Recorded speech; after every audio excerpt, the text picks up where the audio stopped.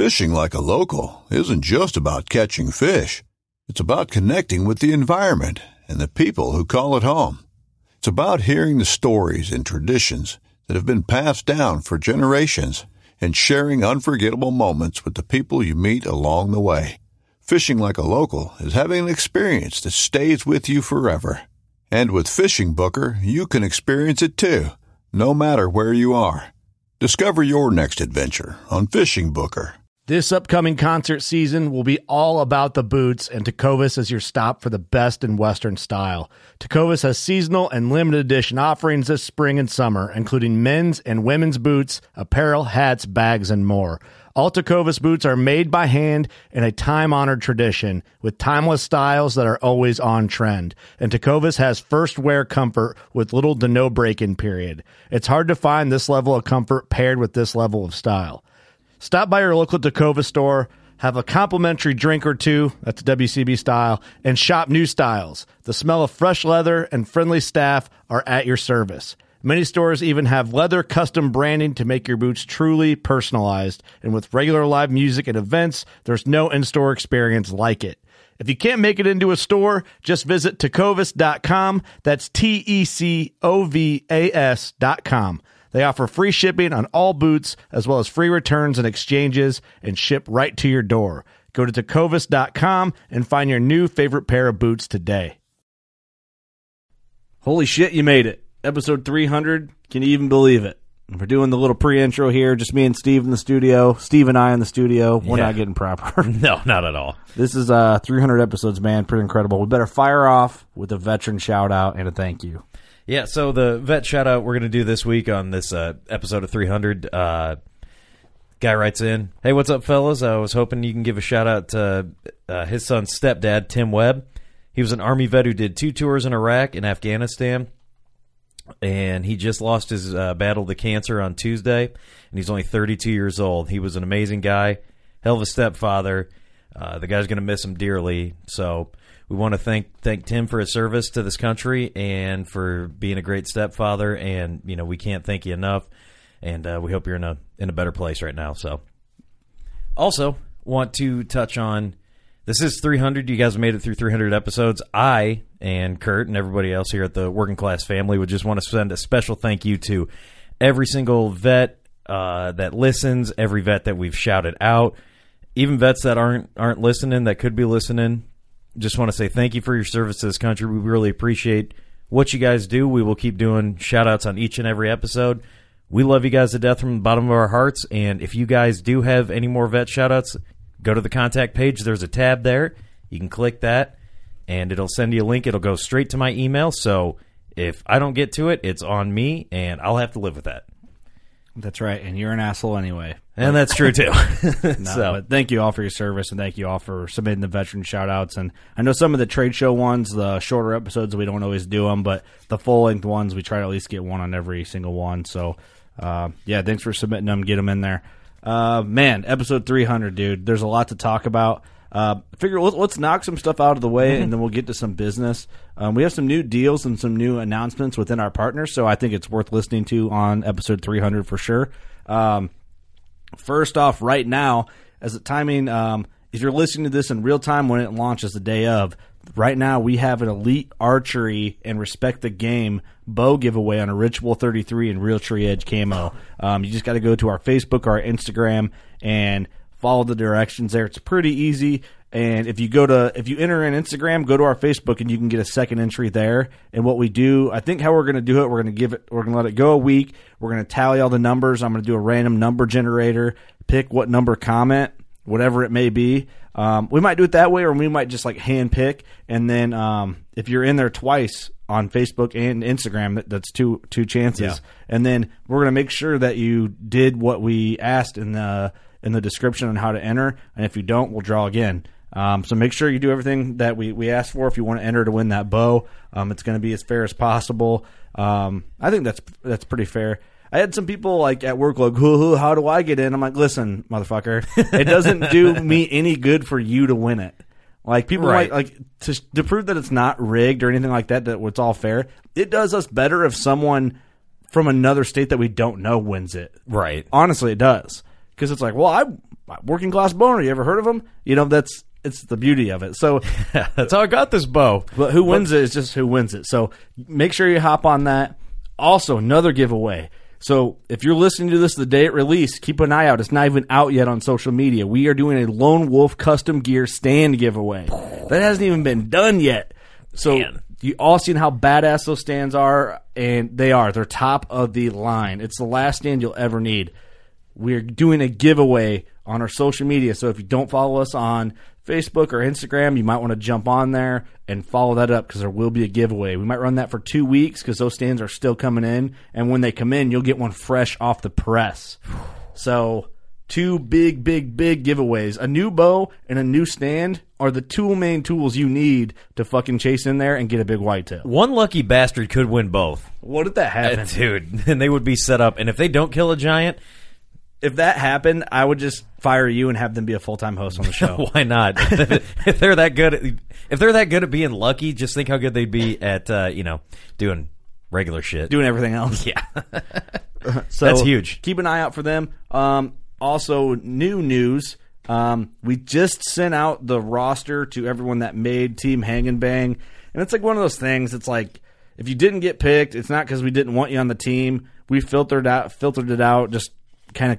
Well, we went through a ton of applications. Austin Chandler, Ross Bigger are the team captains there and helped filter through a lot. A lot of it was if you didn't make it and you're wondering why, we probably thought you had something good going already and figuring that our team would limit you from doing your own thing. Honestly, that's a lot of it. Mm-hmm. And we just don't know what we're doing yet with it. So we didn't want a bunch of people on and not know what we're doing and not know how to manage it yet. So more can come in time, and we're going to reach back through if we decide we're going to add, or we might even make it smaller. But if we do add, we're reaching from the applications that were already submitted. So it's no hard feelings. We sent out those emails, and just more is going to roll out from here. And we're all figuring it out as we go. So thank you, everyone who applied. We love you all, and there's no hard feelings. Also, another news thing coming down the pipe. This is the one to update, right? Yeah. The shoot, we are working on July 20th for the shoot. We're working on a new spot, a bigger spot. And if we can't pull it off, it's going to be where we've had it, which has worked out great. It just limits us to 100 people. I'll see if we can stretch it to 150 people. That might be pushing it, but we might be able to make it work. We got to talk to some landowners and see what we can work out because we want to do camping. We want to be able to grill out and have some drinks after we're done shooting and all that and have some fun. So we're going to put it out when we find out. It's a really busy time for us right now, but just stick with us. We'll talk about it on the podcast. If we find more, we'll make posts about it on social media. So we appreciate everyone's interest. To the business. No other news? Well, yeah, there's lots of news. Oh, okay. But it's like, what? I don't know. I was just, I was getting excited, dude. I was like, man, hopefully. I mean, more. there's a lot of other news, but stuff that's going to come out in time. I can't launch everything now. All right, just checking. Special episode. Yeah, there's more. There's more coming, and if you listen to the show, you know what's coming down the pipe a little bit. You know a little. Teaser. The podcast is presented by Scent Crusher, scentcrusher.com. Talk about them all the time. If you're not familiar with the Scent Crusher products, get familiar. Ozone is the new. It's not even a fad. I don't even know how to explain it. It's the ultimate tool in scent elimination technology or scent elimination, whatever you want to call it. It helps us, and we stink no more when we go to the stand. It is also good in your life. So it's a conversation starter for bad Tinder dates and a cover-up smell. So speaking from personal experience, but That's true. So I throw it out there. Podcast is also brought to you by HHA Sports. We love our HHA stuff, from the Optimizer Kingpin single pin sights to the Virtus Arrow Rest. Top of the line stuff, lifetime warranty. You can't go wrong with it. Check out hhasports.com.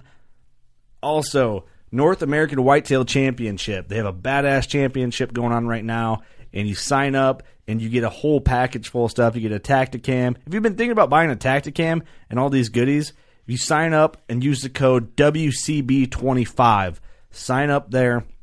You get this package of goodies.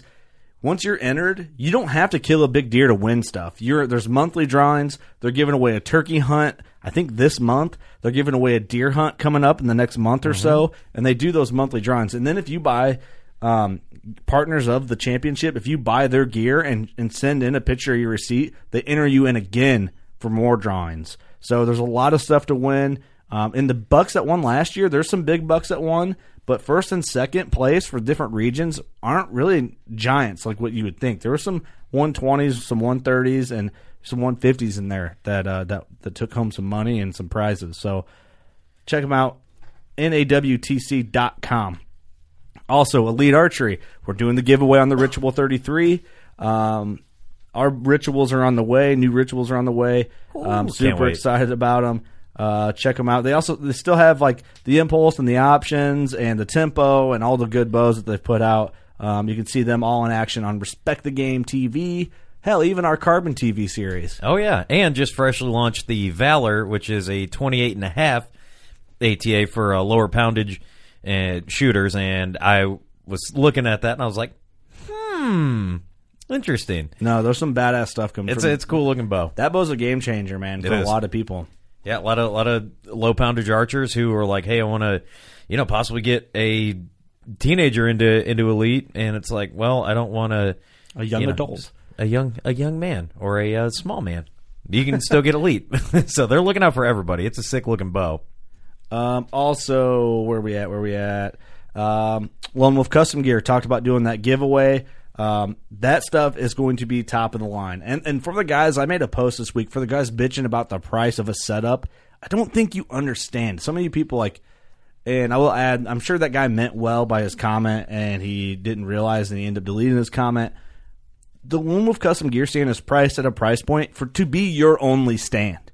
This thing is light.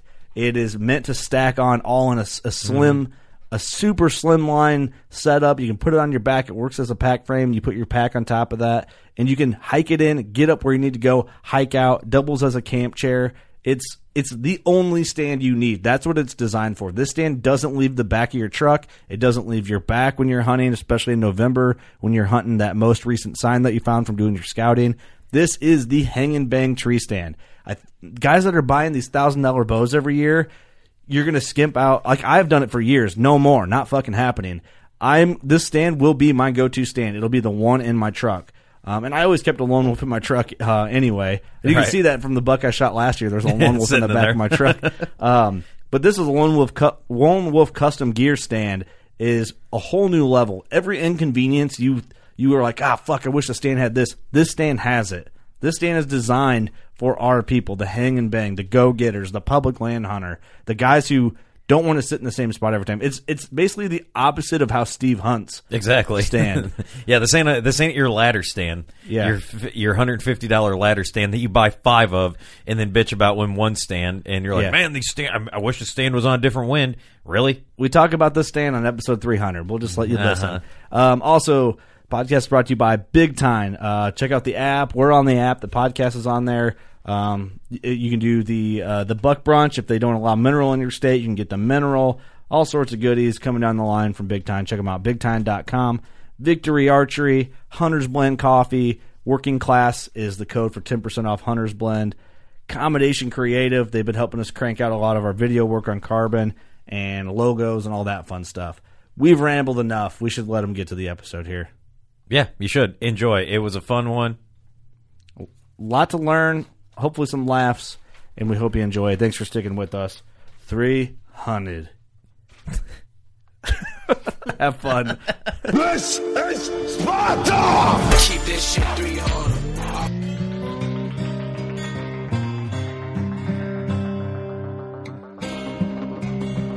I'm Chase Ralston with Rubline Marketing. This is Jeff Lindsay. This is Michael Pitt. Hey, everybody, it's John Dudley from Knock on TV. Hey, guys, this is Jared Scheffler from Whitetail Adrenaline. Hi, I'm Taylor Drury from Drury Outdoors. Hey, this is Nick Munt from Bone Collector. Hey, this is Melissa Buckman. Working Class Bow Hunter. Working Class Bow Hunter. Working Class Bow Hunter Podcast. Working Class Bow Hunter Podcast. Working Class Bow Hunter. Working Class Bow Hunter. Working Class Bow Hunter. You're listening to the Working Class Bow Hunter. That's right. This is a podcast for Billy Joe Lunchbucket, the working man, just like me and you. My name's Travis T-Bone Turner from the Bone Collector. Thank you for tuning in. Nobody pushes the envelope like Working Class Bow Hunter. Hey, this is Jules McQueen, and you are listening to the Working Class Bow Hunter Podcast. It's really, really not that good. Working Class class,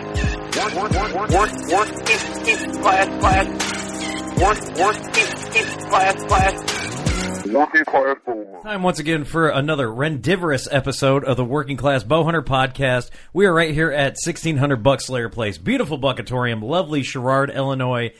Zip code, who cares anymore? But this is episode, and I cannot believe I'm saying this because I can't believe I'm still on this show, 300. Well, you've been fired a couple times, so. And I can't believe I'm back. What? 300. Can you guys really not find a replacement for me? Is it that bad? Yeah, you just do well, then you fuck up, then we got to fire you, and then you do well again, and you're back. So- Dude, we thought 150 episodes was like, dude, we're killing it. We're doing shit, and now we're at 300. Yeah, and we're sick of it. So 301 will be our last show. Thanks, everyone, for all the support. We're going to close her out. I think you guys only bring me back because you don't want to pay me unemployment. You're like, dude, we don't want to pay him for not doing shit. We're waiting until you get to the age where we can just offer you out on an early retirement. It's like, I already don't do shit. You're not going to pay me to not do even less shit. So. Episode 300. Holy shit. Man, Steven is in studio. Eric is in studio. Eric Lee and Kurt Tiss. Thank you. And Cody DeQuisto is in studio for episode 300. What's up, dude? Happy to be here, man. Pumped to finally get out to the place and see it, man. This is pretty cool. This is the first time you've been in a real podcast studio. This is the first time. You're like a trade show podcast connoisseur. Yeah. Did you expect this whole studio set up like this? Yes and no. I mean, I knew you guys had a studio, but it looks sick, man. This is like what I envisioned my hunting trailer looking like next year. It's going to be all spaceship lights and just... Oh, yeah. Because we got like a strip club going on It here. looks like a small-town strip club with a plywood stage. These are probably the same lights they use for strip clubs. Oh, it is for sure. But no, man, thanks for coming. I'm pumped about 300 episodes. We finally have you in a spot where we can just record and not worry about crowds and people working the booths and all that stuff. So it's kind of nice to just kick back. And relax. This is our first time we've been back in the studio since in a month. Ooh, really? That's the vicious show season. Dude, for real. The show circuit. It is, man. It is it's like going on tour as like a musician or something. Yeah, it's weird, man. Every year, it's like you come off of hunting season, and, I know me personally, I'm like hitting hunting as hard as I possibly can up until they literally are like, Cody, we have to leave for ATA. Like, get the hell out of the woods. And then, and then it's like, okay, then ATA, and then after that, it's just like a blur until... Yeah. You've been doing this for years. Until now. Yeah, I remember working shows, as like 12, 13 years old, just running around grabbing boxes and doing whatever I could. I'd like be climbing the climbers on the display poles like during the show and just kind of... Well, we talked about when my dad bought those first two lone wolves. I think we even talked about it on a podcast when I was like 14, 15. You're like, dude, I was probably working the booth. Oh, yeah. Yeah, I was there for sure. Maybe I was like off somewhere else. You're a cool guy in me somewhere. You're like, yeah, it's like, cool. I already have a tattoo. Where's yours? Hey, so for people who are unfamiliar, maybe someone's new to hunting and they're just tuning in. Who are you? What company are you with? And what's the awesome? Why are you here? Why are you here on episode 300, Cody? I really want to know. That is a dang good question. I was no idea. I was actually looking around. I was going to ask you guys the same thing. Like, what the hell do you guys got me on here for? Like, what can I possibly, give to this group of this fine program of bangers? Bangers, bro. No, so I'm with Lone Wolf Custom Gear and XOP Outdoors currently. We do tree stands, climbing sticks, kind of that cast aluminum, lightweight, portable, mobile sets for your, not only your mobile hunter, but, even fixed possession hanging climbers, so all sorts of stuff. For sure. Let's we've done a couple podcasts at the trade shows. We did one in Ohio. Oh, hell, we did one in Iowa one in Ohio. We had all tied up at Wisconsin, but we've kind of touched and feathered and left people on some cliffhangers and stuff. But maybe what we do is after you just did your like self-introduction, maybe we talk now about our partnership between Lone Wolf Custom Gear and Working Class Bowhunter. There's some people like curious about it, and I don't really know what else there is to say, but maybe we can go into a little detail, and then we'll kind of just branch off and fire the entire episode off from there. But I guess we talked last summer about working together, doing something well before the big Cody DeQuisto is the coolest dude on the planet podcast Dude. pattern. No way. No way. Dude, And, he's cooler guy than us right now, man. Yeah, he is. so we were planning on doing a show forever, dude. We could never get it done, and we're like an hour apart from each other. Yeah. And The bridge is out, though, so you can't. yeah, what are you gonna do? There's only one bridge to get here. Yeah. Yeah. It's only one way. So we ended up making it happen eventually, and then you launched Lone Wolf Custom Gear ATA time frame. I'm sure, I mean I know well before, but Well, no, actually, that was Custom Gear's been around, but like those products that was the first time they were seen was ATA. yeah. So from there, we just kind of it seemed like ATA was when you started to get to know our crew a little bit. Like we started talking on the regular. What's so funny? What the fuck? No, because there was that video where it had been a long day for me. Everybody, we're doing a live with you, and someone's like, "Steve, you spacing out, and you're dropping like mad banger deer knowledge," and I'm sitting there, dude. I had You're not just not eaten, hearing shit. and the food was hitting my stomach, so the energy and the enzymes and all that, whatever the hell was going to go on. There's just birds chirping in your head. Yeah, dude, I was out in La La Land. It's like, bro, you even paying attention? I'm like, yeah, don't put me on blast like that. Of course I wasn't. Well, from that show, and then we kind of just, I don't know. We have a similar mindset on the industry and hunting and all that, and it kind of just like it makes more sense for us to work together than not work together with how far apart we all are and just our styles and I guess thought process on certain things. I don't know. I guess that's kind of really all I need to say. I don't really know where we go to discuss a partnership further than that, but unless you have anything to add. No, yeah, I just think it's. I'm excited for it.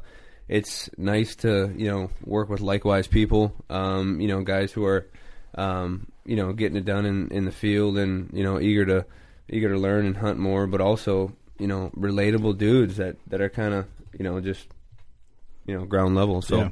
Well, you and I talked a lot about just some phone conversations we've had about what we see as like a gap in the hunting industry as a mindset point of view and a style point of view and an age point of view even too. There's just a big void in the industry where everyone's like this kind of newscaster style of straight laced personality. And no one's like that in real life when you're in camp and stuff like that. It's just not how people are. It's worked that way in the past in the hunting industry, but it's not gonna work that way forever. And so I feel like that's where we had like kind of like common thought on where we need to tackle the future of hunting and how the industry is portrayed and people who are influencers, air quote. Yeah, I mean, I do think there's a gap. I think that the predominant, maybe.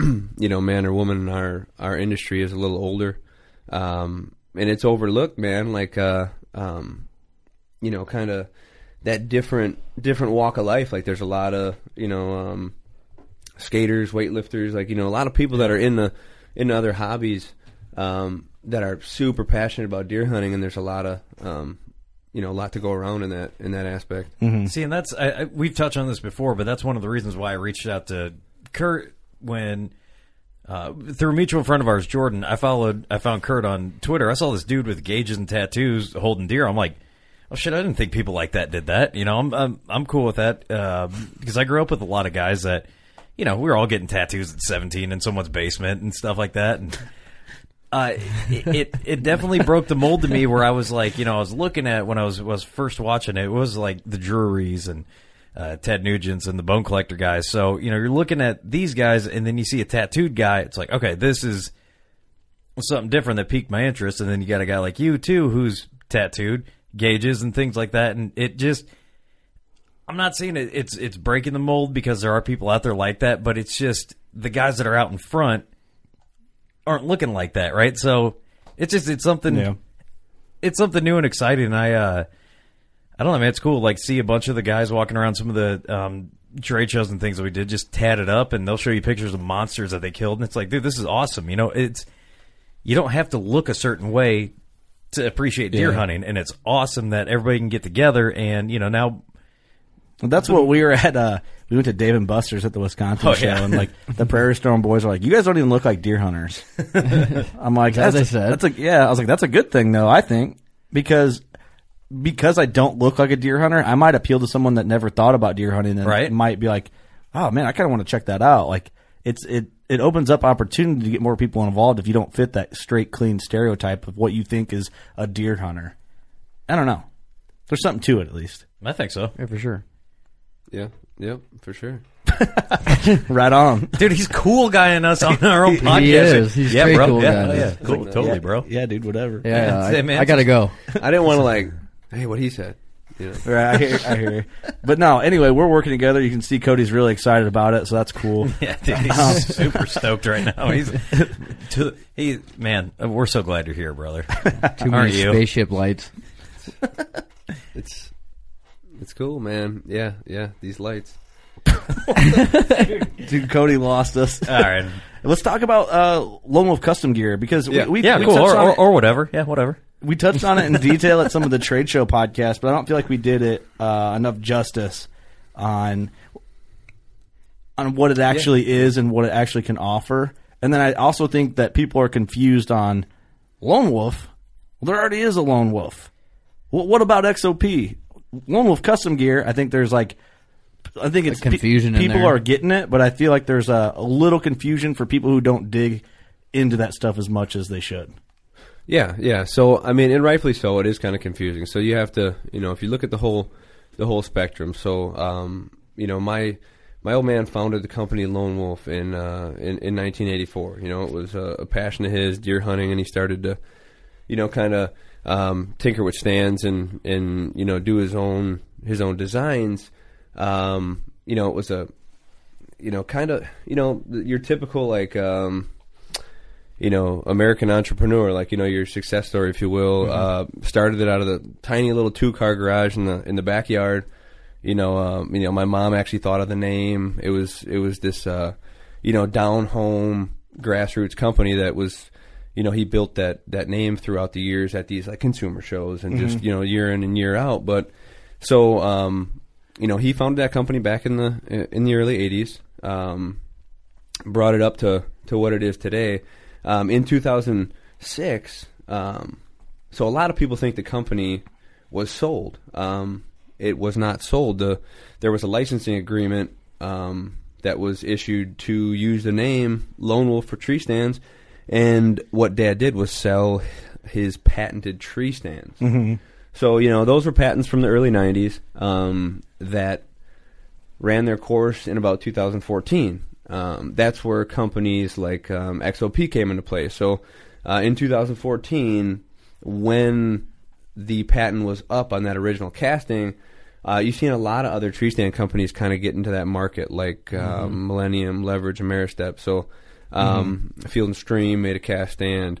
Now that it was available, it was becoming a little bit more popular. Well, cast is a different bird altogether. It's different than expanded aluminum and welded great stands that have been around. So a lot of companies were having a little bit of trouble with their cast design. So XOP was coming up as a tree stand company and actually contacted me as well as the old man to kind of do some design work with them and kind of get them off their feet as far as a cast stand goes. So. The mission with XOP was to, provide that Lone Wolf quality, a lifetime warranty, cast aluminum stand, all the same great features, and more for a more affordable price. Mm-hmm. So that was kind of the idea behind the XOP. So you see XOP start up. When I walked in the doors at XOP, the last thing I was going to do was reinvent the wheel from an already great tree stand. So, we did little things like, the patented I-beam, the heat-treated steel buttons instead of the old plastic, bigger cam straps, the dual-action seat cushion, 6-point offset bracket, more offset capability in a tighter locking position, quick connects with multiple slots for different degrees of angle. So it was a lot of little things, when added to a great stand, made it like a really awesome stand, Mm-hmm. So, with that being said, XOP has got some great products, and I still do design work with them to this day. But we always did have it you know, it was always there. Even in the early XOP days, you know, we still had the name Lone Wolf, and we still always intended to do something. Owned it. under You that owned name. the name Lone Wolf. That is Yes. your guys's. Yes, owned it Since '84. Yep, still do. It's a family. It's a family name. So, And to be so everyone is clear, you sold the licensing to what Lone Wolf Tree Stands is. That's Yep. all that was. Yep. So the company didn't sell just the licensing agreement for them to sell the stands. Yep. So, if you notice, that's all Lone Wolf Tree Stand sells is tree stands. Like they can't do a ground blind or anything like that. Nope. So it's just tree stands.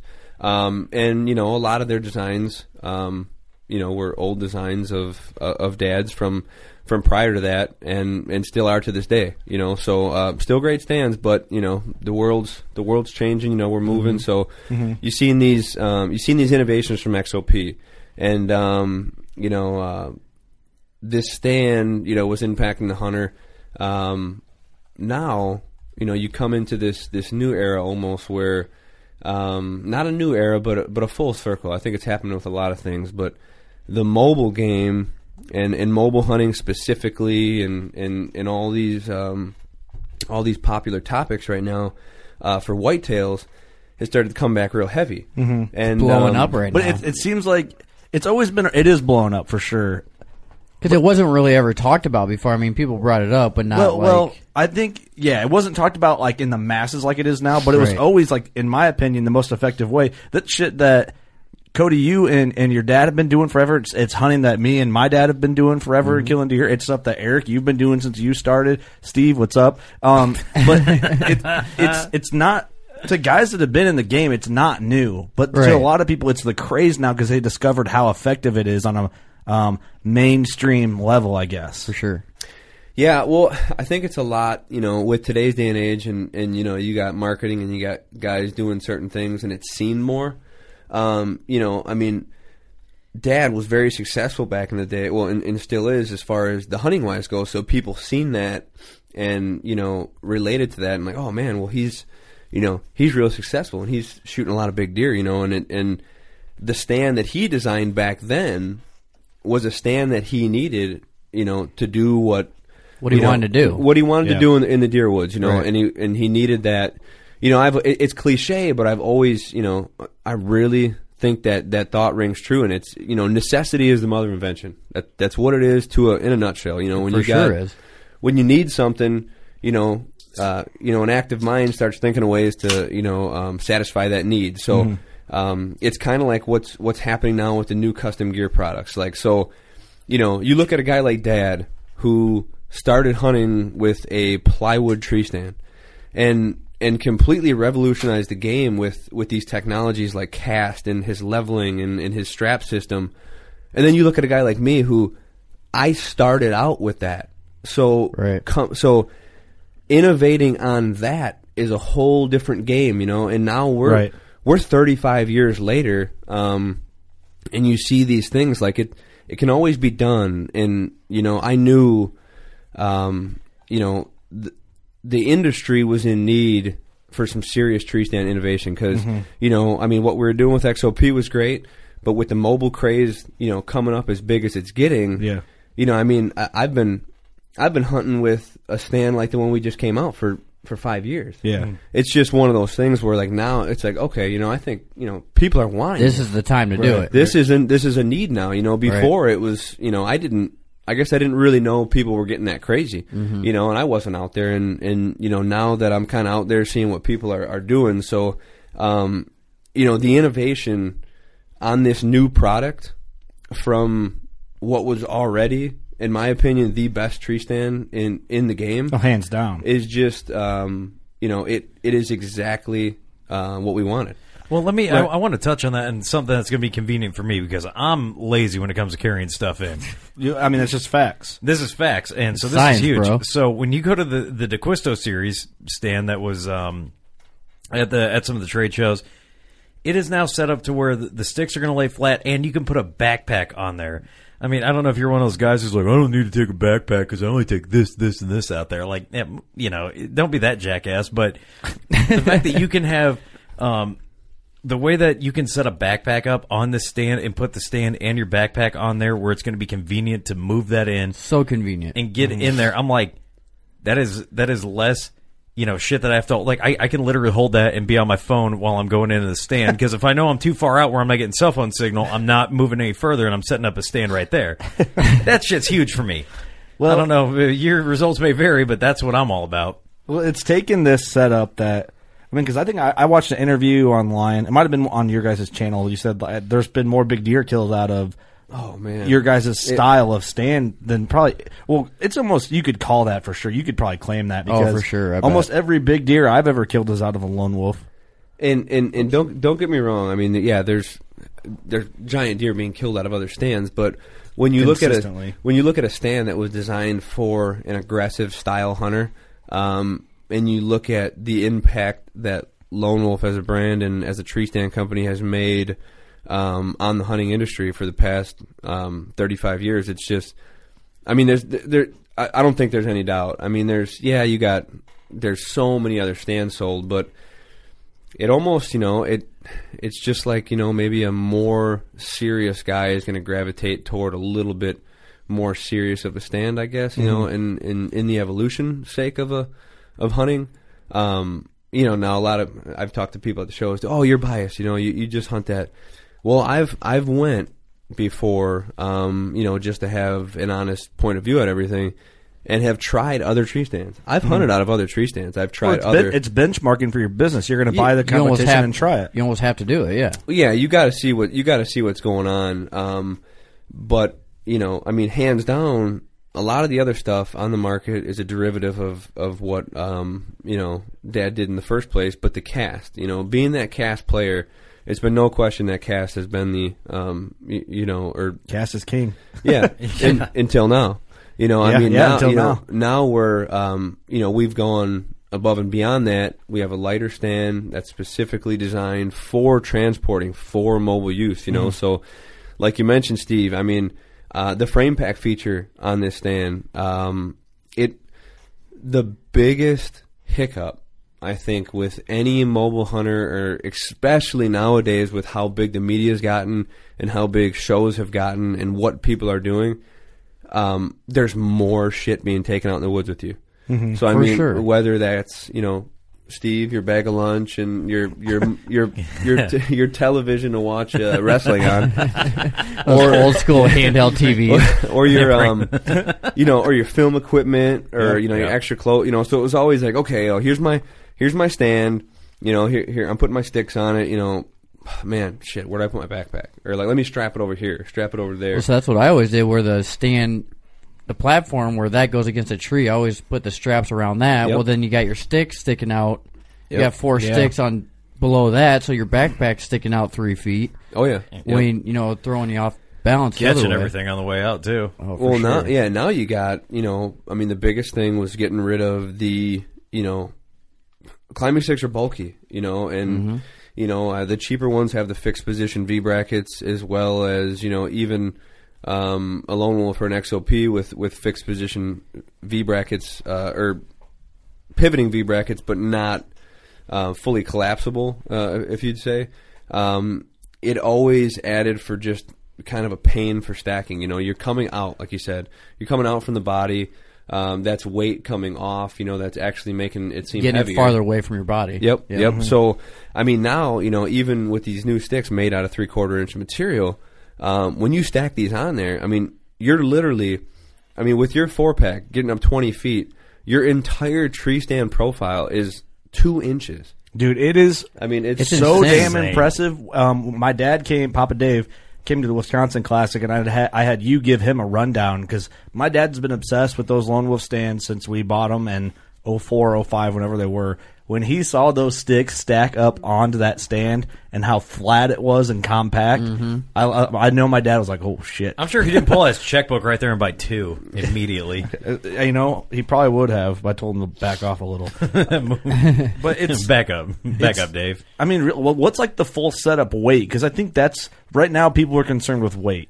Yeah. So, the biggest, obviously the trend nowadays is getting, it's like these race car drivers now. Anywhere you can cut an ounce or and all that. So, 100 pounds equals a tenth. Yeah. Weight. Really? Weight was a big factor, but also we did not want to be.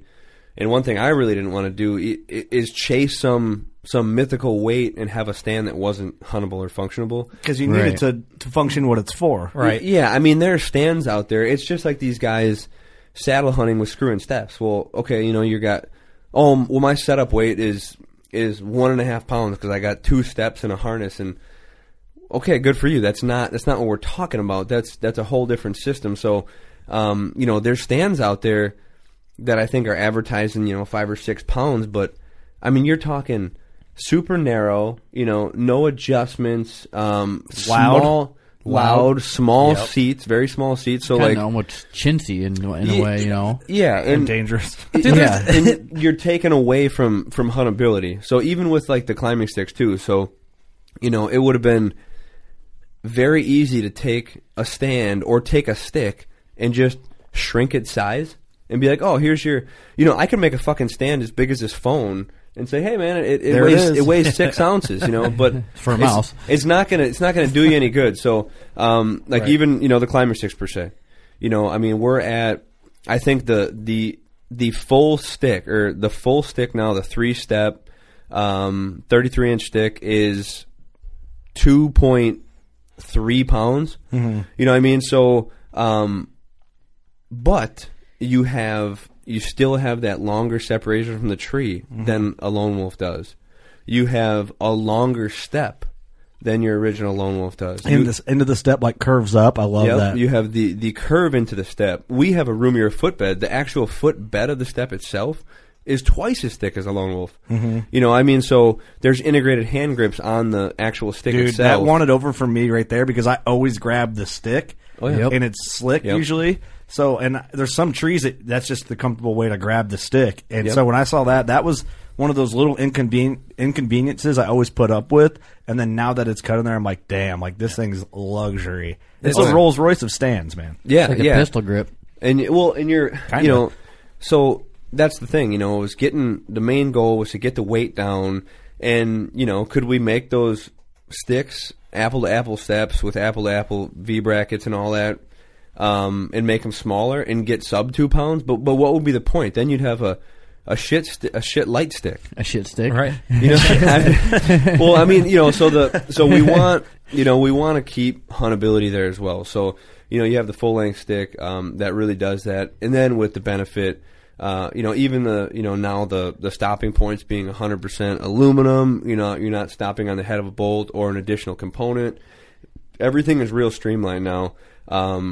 And the stick itself is made from 3/4 material, so you're smaller than a 1-inch stick tube, and then you're turning it on the side and you're stacking it together. So your profiles are just, just insane. And the same thing goes with the stand.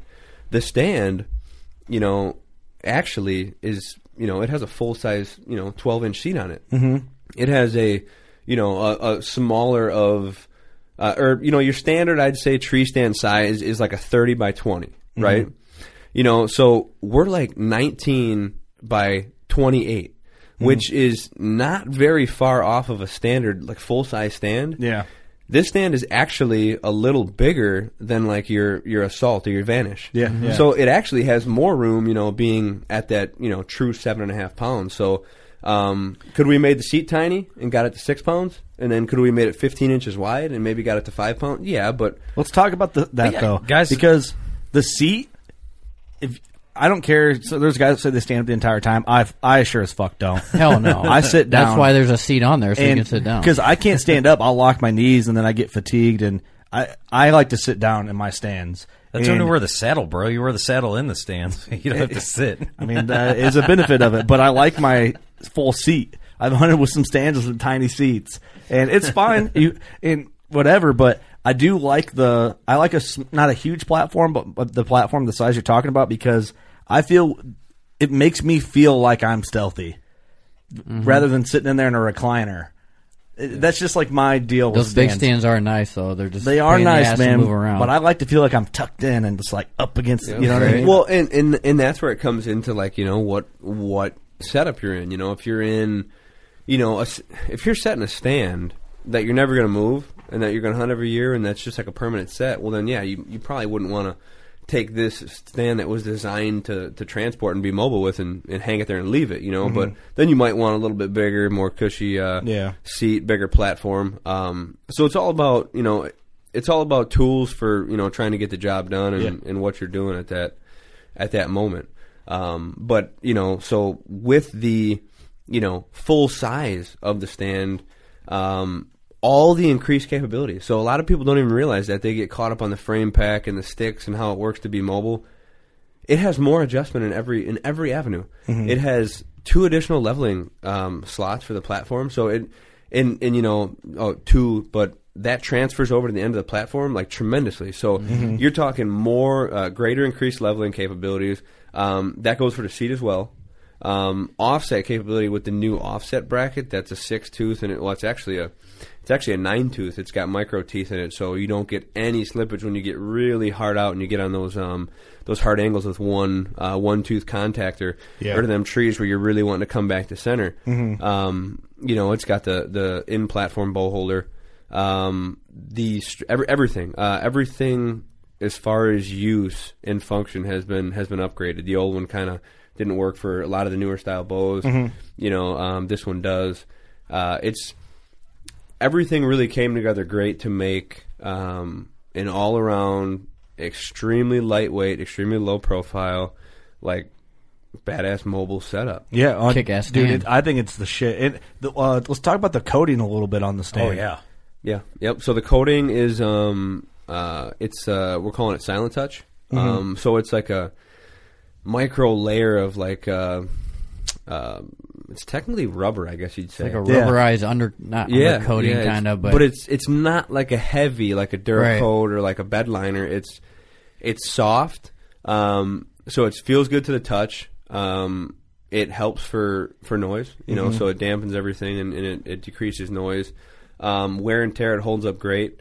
You know, for those metal on metal surfaces, even though, you know, we have the stacking bushings that really are designed and they put a layer, an 1/8-inch layer of rubber between any metal component. Even when the seat comes down and locks into the platform, you know, with a full set, if you had 6 sticks on there too, your seat the contact points end up hitting right on those rubber grommets. So, I mean, everything is thought through as far as that goes, and that's been really popular. That Silent Touch coating, I think it's going to do really well. And a lot of people are worried about the surface of the stand, you know, having a lot of wear, but everything is coated except for the surface of that top rung. Gotcha. Just to, you know, so you don't have any rubber on rubber with like your boots or whatnot. You get some nice squeaking and shit like that. Get some nice grip from the stand. Shit like that. But yeah, everything else is. So let's do that. Let's talk about price a little bit. And dude, then I'm gonna pop this off real quick. All right. Hey, pop that shirt. You don't have to wear the head. Oh, he's taking his hoodie off, everybody. Oh, dude, it's getting warm in here. Man. Oh, dude, he's wearing the Coors Banquet shirt. Boy, I should have picked him up. Man, the finest banquet beer. Oh boy! Now we're ready. He's in for the long haul. It's getting heated up, man. We started talking setups. Lord, hey, can you make them pecs dance? Oh, he just getting weird. Not yet. That's a weird question. So I want to talk price and the future because it is early for Lone Wolf Custom Gear. I know I can only imagine like what you guys have done for tree stand for tree stand hunters in general. You guys are.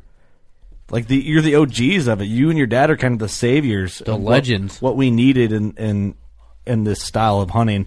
Let's talk price a little because when we announced our partnership, there were some people that were like, "Well, that's not a working class price stand." And my thing was, well, if you buy $1,000 bow every year, or if you're like me and buy a shit ton of $25 stands that add up, this is designed to be the stand that stays on your back. And it could be the only one you ever need. That's what a lot of people I think are missing. So, you know, for the new process and what our price is, it's actually, I mean, it's pretty reasonable. I mean, you know, being that we're cutting this out of solid plating and we didn't cover that. We said it wasn't cast, but So it's actually cut from solid aluminum plating, and you know, you got this billet. This material is a lot more resilient than cast, but it allows us to get a little bit more free with our designs too, and all that goes. But so, you know, as far as price goes, when you look at this thing, a lot of people, like we were just talking about with the size of the platform and what you're doing, for, like you said, today's day and age, that guys are spending $1,000 on a bow, or maybe $800-900 on a Sitka outfit or camo clothing anymore. Yeah, and maybe those aren't your working class items, but a lot of things are getting up there in price point. But I think you step into a whole nother realm when you're looking at a tree stand that your kids will use. I mean, sure. you got something that, for one, you're putting your life in its hands. Yep. You're 20 feet up in a tree, right? Or 10 feet, or that's what I'm talking about. Or 2 feet, or whatever. Bring that up later. I want to talk about that. Some guys get 40 feet up there. But anyway, so you got this piece of equipment, right? I personally believe the way that I hunt, a tree stand is the most important tool in my arsenal. I mean, I could pick up any bow and get it done with any bow, and I mean, it's the way you're hunting, but I think it's a very important part. It's, that being one thing, your life's in its hands. You want a nice quality product up there. You don't want something that's going to rust over time or wither away or, have issues with. And then, something that is going to be around forever. One of the greatest things that I hear that just fires me up is when I get guys that come to me at shows and they literally say things like, I bought a tree stand from your dad in '92, and I'm still using it to this day. Like, that just fires me up. I mean, it's and it's all the time. I mean, dude, there's guys out there still using some of the plywood climbers that he made before he even started. Right. Look at what Eric. That's hard. I mean, that one I brought today is like I don't know what year it's from, but that thing still looks like it's brand new. And that thing would be early '90s. Yeah. I mean, so it does look brand new. It's probably older than I am. How old are you? Well, 1990, but it's probably the same age as you. Maybe a little, maybe a couple years. That's just insane to think about. But so you're looking at something like that. You're looking at a serious investment. You ain't gonna rip this like an outfit. You're not gonna go. You won't need a new one. You're not gonna have the shitty metal that you buy on the cheaper stands that rusts off and then that grate pops up and it goes pop pop every time you stand. I gotta sit there and re-weld everyone for Kurt. Eric's done that for me. Or buying some of them. Really cheap stands, dude. I get nervous when I get in a cheap stand because I'm a heavy dude, but just kind of feeling the stands that you got. It's billet aluminum. I would feel very comfortable hopping in one of those just because it's not that great. It's cut out of that single piece, and it feels like a solid piece that I'm going to have forever. You said it's not that great. You meant like the metal grade? Oh, it's not that great. Yeah, it's really not that great. It's not that. Different. It's total dog shit, but you know what I mean. Not in a bad way. No, it's not that. It's not that. That shitty abandoned metal. Yeah, where it looks like chicken coop wire sprayed with like spray paint. You know what I mean? It's not. That's the grade I'm talking about. But that kind of frustrated me. I know that probably frustrates you, but I'm like, man, we just covered all the crazy shit the stand can do. It's the stand that stays on your back. It's going to allow you to get there and do that hang and bang style hunting. It's your partner in this. And that's what I was going to finish on. I mean, this is your baby. This is the one that goes with you every time. If you're hunting, if you're a public land hunter and that's all you do, and you're hiking in every day, this is the one that's going to go in and out with you every day. If you're hunting a private farm and you got permanent sets, well, you're not going to take it with you that time. Or, if you're, jumping around. Or it's the one you keep on your truck and you have your go-to sets. And when you got to make a move on Big Boy from scouting you did late October, that's the one you take in. And that's even on my private farms. My Lone Wolf is always with me, just in case I get there and the wind shifted or something weird happened where I got to make a quick move. It's always there. Kurt, pull up some music. I'll do a little commercial for Cody right now. How's that sound? God, what kind of music do you want? I don't know. Give me some awesome music that people would buy shit to. I'm not prepared for this yet. I'm not either. This is totally on the fly, isn't it? Dude, I'm winging this too. Dude, how long you been thinking about this? Like 3 seconds. Oh my God! Do I think of anything before I say it? No. Or do it? No. No, not at all. Absolutely not. Let's see if I can do this, man. If this is total shit, this is the Working Class Bow Hunter commercial, so it has nothing to do with Lone Wolf custom gear. I gotta find the music first. Yeah, what kind of music should we sell these stands to? Cody's got to pick a song. Ooh, we'll see here. Dude, don't fear the Reaper because you're going to be the Reaper. That cowbell is every deer you're going to hit with the stand. You digging it? Yeah, I'm feeling that. Well, you feeling it? Let me crack a beer.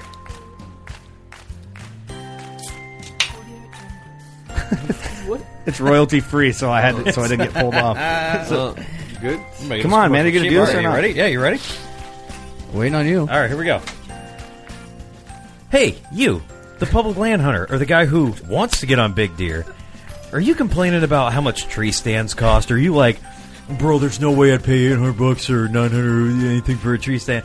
Well, listen, take those negative thoughts and take them to Iowa, because this is Illinois where we kill big deer. I mean, Indiana. I'm sorry, Iowa and Illinois. Just kidding, wink, wink. Everybody's free to buy these stands, but I'll tell you what, if you've ever wanted to buy an American-made stand made out of billet aluminum with all the features, bells, whistles, and low profile that you've been looking for, I'll tell you what, Lone Wolf Custom Gear has the stand for you. So, all you got to do is bust that checkbook out, cash, debit card, or, I mean, if you got some, like a cool Harley that you want to trade, I mean, you might be able to work it out with the guys, but I'm just saying, fork out that money, because this is going to last for generations and generations. You don't want your grandkids to think Granddad was cheap and he didn't kill big deer because he bought some crappy, Walmart stand. Buy a good stand. Buy a good stand from good people. This is Steve from the Working Class Bow Hunter telling you to buy Lone Wolf Custom Gear. I'm out. I mean, it's something like that gonna work for you. Dude, let's start at the top. That was literally the music was on point. I just Googled it. The real question is, would you trade a tree stand for a Harley? Well, so that's right when the Harley thing dropped, I'm like, man, people are going to think this thing costs a lot more than it does. Oh, God. I know. You said $900. They bring in an 83 Sportster, just a piece of shit. Dude. Oh, man. That was good. That literally, for everyone listening, we did not plan that. That was just like, I pulled up some music, and that was totally on the fly. That was totally on the fly. I might have been drinking for a little bit, so just so everybody knows. That was good, though. Disclaimer, none of the statements that I have made are currently true that I know of, or that anyone else, any legal mumbo jumbo. So don't take my word for it. There's that infomercial. And stands are up. They went up for pre-order already. So yeah. The first 3 seconds of that thing was solid, and then it fell off the rim. Hey, public land hunter! It was. I was like, the first 3 seconds. Dude, you got someone sold within the first 3 seconds. It's like a chick knows if she wants to bang you within the first 6 seconds of looking at you. Is that a fact? That's what they say, but scientific fact. 6 seconds. Hey, hand me one of them mother's milk. Yeah, well, I've been proved wrong before, because the chick's like, yeah, you're kind of cute, and then I get to talking, and 3 minutes later, she's walking away. So I don't know. I mean, maybe it's she wants it. It doesn't mean they're committed. I don't know. We're not to the. I still want to I don't cover. even know where you're going here. The stands are for pre-order. Yeah, they are. As previously stated. Talking about Steve's dating life now. The pre-order did. It opened. It opened a couple weeks ago. A few weeks ago, by the time this airs. Yeah. So it opened last week. And the pre-orders for the full-length climbing stick, the compact climbing stick, and then the hang-on. We will have a couple products to follow in the next few months. We are working on a double-step model. That we are not sure of an exact release date or pre-order date, and we're also working on. Ready for it, Kurt? Drum roll. Should I pull up a drum roll and the saddle platform? Nice. So that'll be coming to. It'll be modeled off the.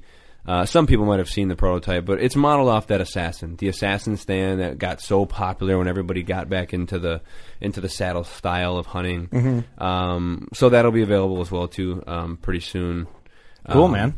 Yeah. And then I know there's always more. The way your brain works, you're always thinking of something. So I won't pry on you, and we'll just say look forward for another episode. With your show. Definitely. I mean, if you can leak something, leak it. But I don't want to force you into that. Yeah, so we'll, do it. I guess no peer pressure, but do it. It's our biggest episode to date. So I mean, you should do it, but don't do it if you're not comfortable. But you should. I'll just with your boys. I'll just say this, So I mean, we're taking a lot of this, technology that we have in the stand, and we'll be putting in some other model stands as well. And there's even talk of some.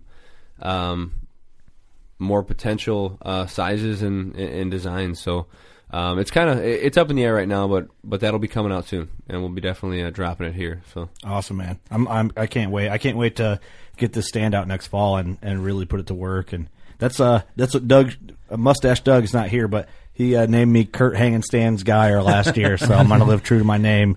And you now know you only that got to hang one stand. That one year, I don't know how many stands I hung. Remember me talking about that? I hung and moved so many sets. Like 36, dude. It was insane. And I'm like, man, if I had a setup. And then, you know, and I'm going to put them on blast. I don't give a fuck. Me and my dad bought the X stand backcountry kit or whatever the fuck. Oh, it looked awesome out of the package, dude. Yeah, biggest piece of shit I've ever fucking put on a tree. I'm not kidding, man. Dude, I posted a video, and I don't ever do that shit. When you got that thing, you were all hyped up because it was like it seemed awesome. You were every angry white person on Yelp when you were doing that. It was hilarious. I was hanging it on the and lease, not banging it, and I was hanging from my lineman's rope, and I don't know. I got so pissed that I did a video of me hanging from the lineman's rope. I'm up in the tree. I'm like, this fucking piece of shit. And I'm like moving the stand. I'm showing how loud and noisy the sticks are on the tree. It's like hollow aluminum. And when you pull it on the tree, if you don't have it right, it goes boom, boom, boom. And it slides on the tree. The great stuff. Oh, man. I was hot. I'm still hot. Let's change the subject. See, nobody wants to do that when they're actually heading in on like an ambush too. No, and, I mean definitely not when you're in a fragile spot and you're like a buck bed or whatever, a meat dough bed or whatever. Meat dough bed. If you're on them buck ridges where they bed, you're on those low key ridge tops. Dude, so today, what you guys don't realize is bucks like a scenery too. That's true. They got to get a good view. Right? Well, you're a ridge top hunter, bro. Don't talk to me.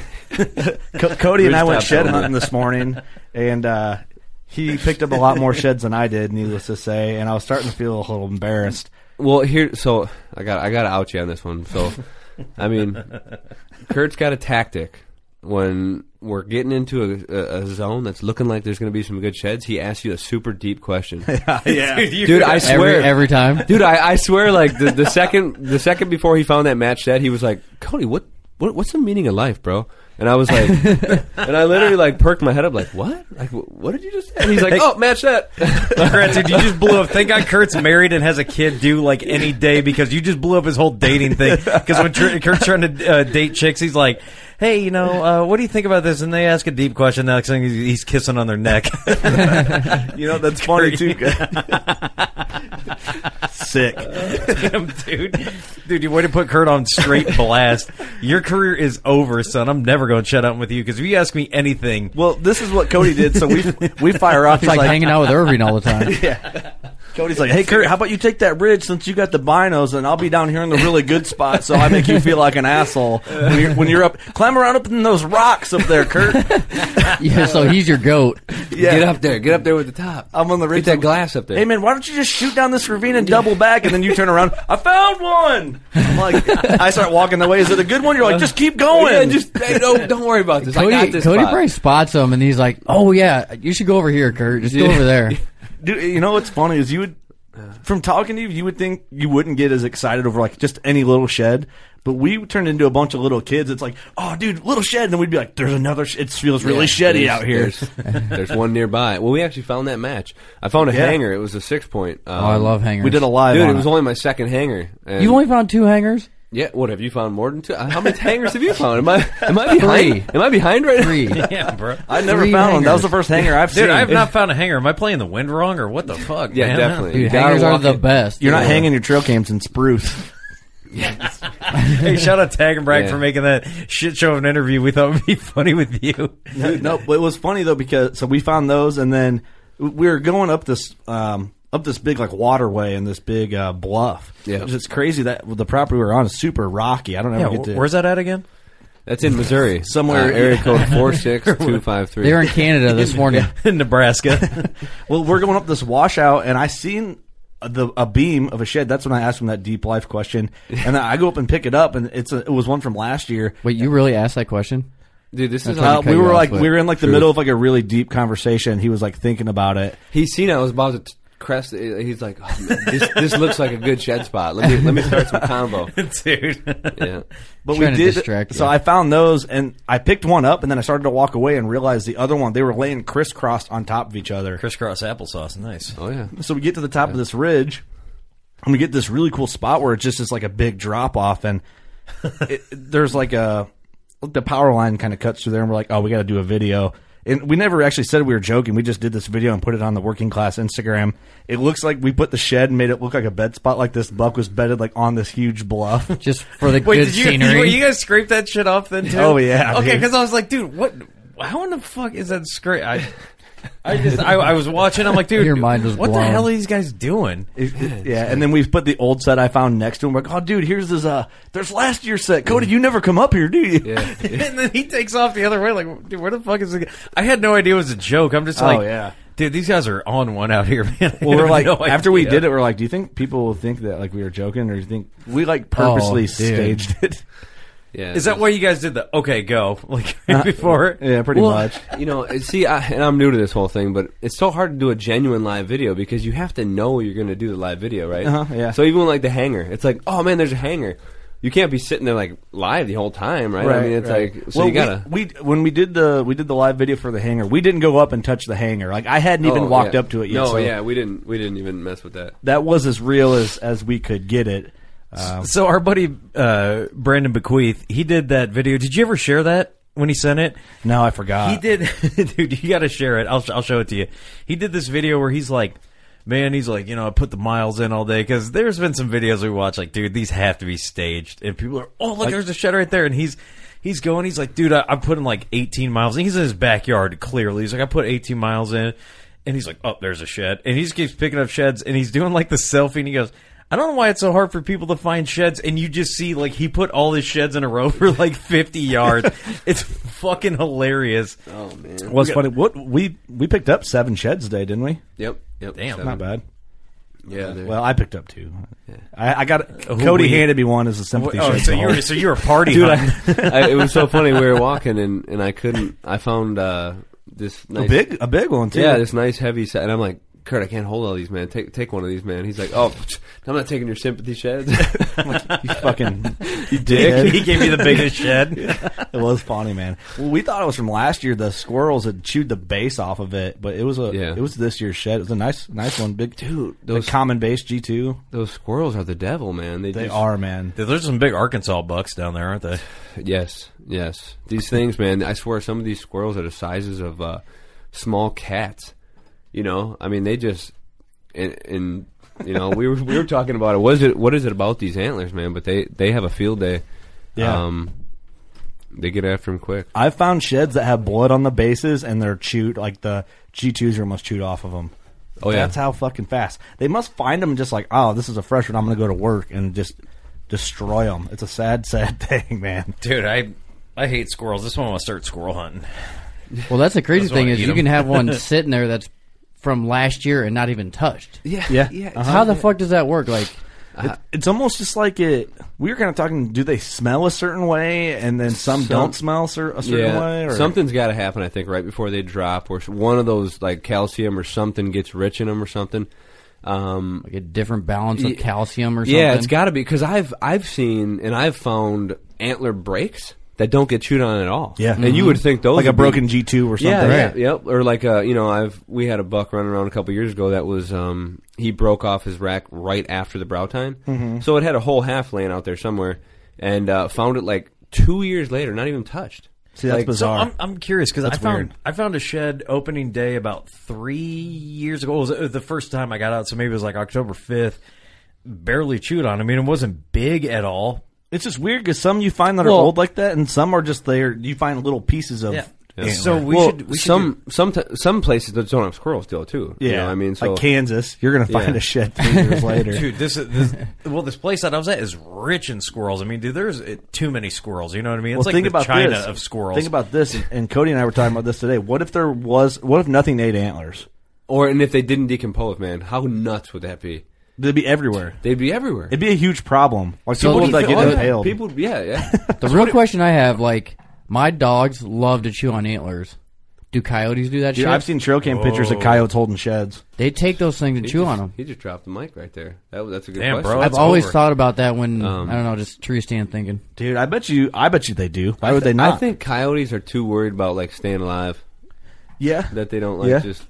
Well, I know because I've seen seen coyotes play for like 30, Oh, yeah, 30 for minutes. sure. I've seen trail cam pictures With of each other. people post online of a coyote holding a shed. Because my dogs are obsessed with them. Yeah. But see, they're the same way. I can lay out But you also hand your dogs a shed to play with, you know? Well, no, yeah, but the thing is, too, like, talking about the squirrels, how they don't eat some or don't chew on them, I'll have certain sheds in my house that they will not touch. Oh. Yeah, so if you if we took a shed out right now and put it out in a squirrel-heavy area, what do you think is going to happen? Do you think those get eaten? We need a couple squirrels. Is it an old shed? I don't know. Dude, we should put whatever. What kind of squirrels are we talking? Dude, we're talking. What kind of sheds are squirrels? Bro, we're talking city squirrels. Squirrel- They'll eat anything. city- They're hungry. city They're homeless squirrels, bro. Hey, you know what would be interesting to City put squirrels out? are fed well. That's what I'm talking Yeah, about. they're not hitting the feeders, though. Hey, we need to do an experiment. We need to sacrifice a couple sheds, put a trail cam on them on video, put an old shed out, put a break, like a broken beam out, put the freshest shed, like cleanest, nice new shed we can with it. And then a farm raised shed, one of those stupid things. Yeah, and then see which one the squirrel prefers, which one he goes to first. I should check. I have 3 sitting in my yard right now. They've been out there for a couple weeks. I wonder if they're chewed on. I should check that out. In town. Dude, Question. I think it's positioning too, man. Because if you get Time's up. If that time's Time's up. yeah, Time's up, for bro. sure. Places out. For sure. Dan. For sure, time's up. But like, if you find a shed that's tines up right next to the base of a tree, like in a wooded area, versus out on a flat. You know what I mean? And some CRP. You or know, something. yeah. If that squirrel's like safe, just chilling there eating all day, I mean, I'm sure it gets hammered. More. That's a Steve think squirrel. Think about this. Have you guys ever seen a shed? Because you guys said the bases were bit off, but you ever seen like a main beam eaten all the way through? Yeah, dude. I got sheds in that pile that not all the way through, but are almost like.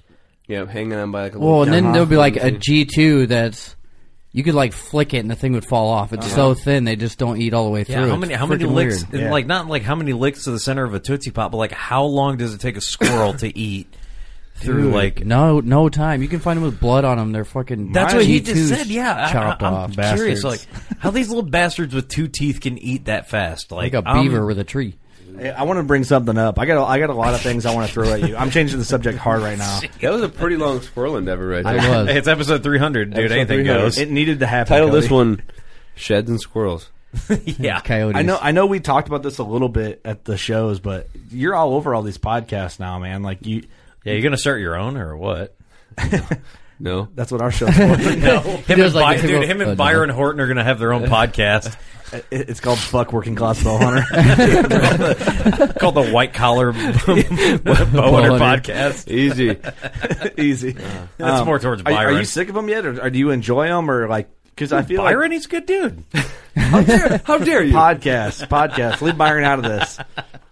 Sorry, Byron. Brian. You know what I mean, though. I mean, I asked you a little bit at the shows, and you said you weren't, but I mean, Well- now you're in the studio and no one can hear you, so you can tell us. Said I wasn't what? You said you weren't sick of them. Doing Oh no, podcasts. yeah. So I mean, I think we touched on it a little bit. I never really, had the desire to get out and do any podcasts, and then a couple, buddies that I helped through some hunting situations were like, man, you should get on there, and talking with you and talking with some other guys that I've been as guests on with them. It was kind of cool, it was cool to get out, spread some information, some company info as well as personal stuff, and just like the way I see things. I think that there's definitely some mainstream tactics and things that have always been put out there that I just completely disagree with, and it's nice to give people Have that a platform to be able to. well, yeah, and guys that are looking at hunting that way or that style, give them some legit info, not like cookie cutter answers and stuff that I believe is just ridiculous. And honestly, one of the coolest things for me, doing a couple of these podcasts was, even after a few I was on this past year, having guys come up to me at the shows like, man, I listened to a podcast you were on, and I did what you said, and I killed a buck, and it's my biggest buck, and I like That's that. awesome. That fires me up, man. Like I can't. Just kind of spreading the joy there of the sport, and I just know how that feeling is to connect and to get it done, and in any way that I can assist in guys to up their game or figure out that deer that they can't crack or something is kind of cool. Hey, well, we should talk about. I figure this is worth mentioning because it's kind of funny. One of our hardcore listeners, Jeremy, Mr. At Lift to Hunt on Instagram, he came up and at the Wisconsin show. He came up to your booth too, and he's a big fucking giant dude. That dude's and huge. he came up to our booth and he would say like, "Hey, he's like a really great listener, a big supporter of our show. And if we did something we didn't like, he'd be like, hey, I'm not gonna lie, when you did this, it fucking sucked, and you should do this." And he came up to you and was straight up about hearing you on one podcast. Yeah. And do you want to? I think it's important to kind of talk about that shit sometimes because, I mean, or I'll bring it up if you want. He. What he said to me, you mean? Yeah, but he's like, I thought you were a fucking douchebag or something. Well, I don't know if he said those words. I thought he said it that harsh. No, it wasn't that. He's like, it wasn't that. He's probably listening to this right now, laughing his ass off. I think probably for sure. I think I probably said that to you, like over exaggerating, like I did. But no, he did say, he's like, dude, he's like, I'm not gonna be honest. He's like, when I heard you on the first podcast, I didn't like you, and like, he didn't say like, you're. Douchebag. I thought he did. I thought he did. No. It'd have been funnier if he did. Birds of a feather. He didn't like me at first either. That would have been. I think that would have been a little bold. Bold. But no taking. Coming from that guy though, you just have to take it. Well, I mean, dude, Jeremy, I'd have went for the knee. No, but it was cool. We got to hang out a little bit. We talked some weightlifting and some hunting, and I love seeing guys like that too. And what was his girlfriend's name? Jeez, I forget it. I can't ever remember. I can't remember. But anyway, talking to him, and I mean, it was just it was cool, kind of going back and forth. And then he's like, I didn't know at first. He's like, Alicia. Is that what it was? Alicia. Alicia. Yep. So shout out to Alicia. But anyway. It was cool. He's like, and then I seen you kind of, laid back a little bit with the working class guys, and then started listening to some of the stuff you were saying, and I agreed with it, and so it was cool to see that. It's just cool a podcast can do. Some feedback, Yeah. Funny story about him. So there was a time when he was like, Kurt, you need to mute Steve's mic, like just completely. He's like, dude, that dude sucks. and then it was like a couple weeks later or something, he posted, he goes, hey, or I think you might have like messaged us on Facebook. He goes, hey, I just want to say, I said that you should mute Steve's mic. I went back and listened to a bunch of episodes. I get it now. Dude, I apologize. He came. I loved his honesty, man. Like he gave like honest critiques, but he also gives you credit too. He's like, we did a podcast. I'll play vague here. We did a podcast with someone. And he thought we were going to do certain things with this someone, and then after he saw it. He messaged me. He's like, I hope to God you guys aren't doing this. Why the fuck did you do this? I'm like, and like freaked out. I'm like, dude, it's cool, man. We're all good. Like, we're not going anywhere, man. We're not going anywhere, dude. Yeah, he's a solid dude, and we got to talk a little bit, and he was just like, it was cool, man. He's like, I love you. He's like, you guys are real, and it's just it is what it is. So he was worried about us being like really big douchebags in person, right? And I get it too, man. I get that. I mean, I'm not that tall, so I can't be that big of a douchebag. But you know what I mean? I'm doing another hard transition again, and I know we also did touch about this in our cliffhanger episodes from trade shows. So sorry if I'm like beating you with all the stuff we've already kind of talked about, but like, this whole saddle hunting thing is like the new popular thing too. What are your whole thoughts on it, man? Where do you see holes in the game? How do you feel about the whole popularity of it right now? And why is your saddle going to be better than everyone else's? Well. No, I mean, it's just that's all I have to say about that. Yeah, well, and that's all I have to say about that. All right, move on. It's a loaded question. So it is. Okay. It's loaded by design because this is what I kind of wanted you to do right now. Do that. Yeah. So, I mean, I know guys who are saddle through and through who love it. I have never fully immersed myself into like the small platform saddle style of hunting. I have a lot of people that tell me like, oh, with the way you hunt, especially, hunting low most of the time and moving around so much, you'd love the saddle. I don't like the idea of, any sort of ropes or riggings in my way. Which is my concern. Which is a nice thing about our new actual, and so, we're... I'd like to get away from saddle hunting, and I just did the quotes, the air quotes, because so what we have is it's not a saddle. So we have our platform that is, just 100% kind of redesigned from the base of the original Assassin. It's lighter weight. It's got external traction. It handles side pressure extremely well. It has awesome leveling capability. It has the new featured look of our hang-on as well, with the cut from one piece. It has the pivoting post on the top as well. It also has ports that accept our compact climbing sticks. So this saddle unit, I didn't know that part, I guess. Oh yeah. This saddle unit, like, I think is going to be. I keep saying saddle unit. This little stand. This tiny little stand. This tiny little stand. This precious itsy little bitsy stand. Yeah, this Burger King handstand. Dude, you remember that commercial? Oh, for sure. Was that not like one of the best commercials out there? It was hilarious. The last time Cody watched television was 2011, and it shows. Yes, and that commercial was on. God. But anyway, this is going to be hot because, I mean, it is. Everything about it. I can't wait to release it because it's just it's a one-up of already great stand, lighter weight, a little bit smaller for those guys, and it actually too, even in the design of this thing, you want that thing smaller. Well, that's all on you. You can make it. You can make it smaller. There's actually a design in there to where you can have a smaller platform, so you can customize it. So, it's a pretty cool design here. Because you guys had that at the Wisconsin show, right? We did have the prototype at the Wisconsin show.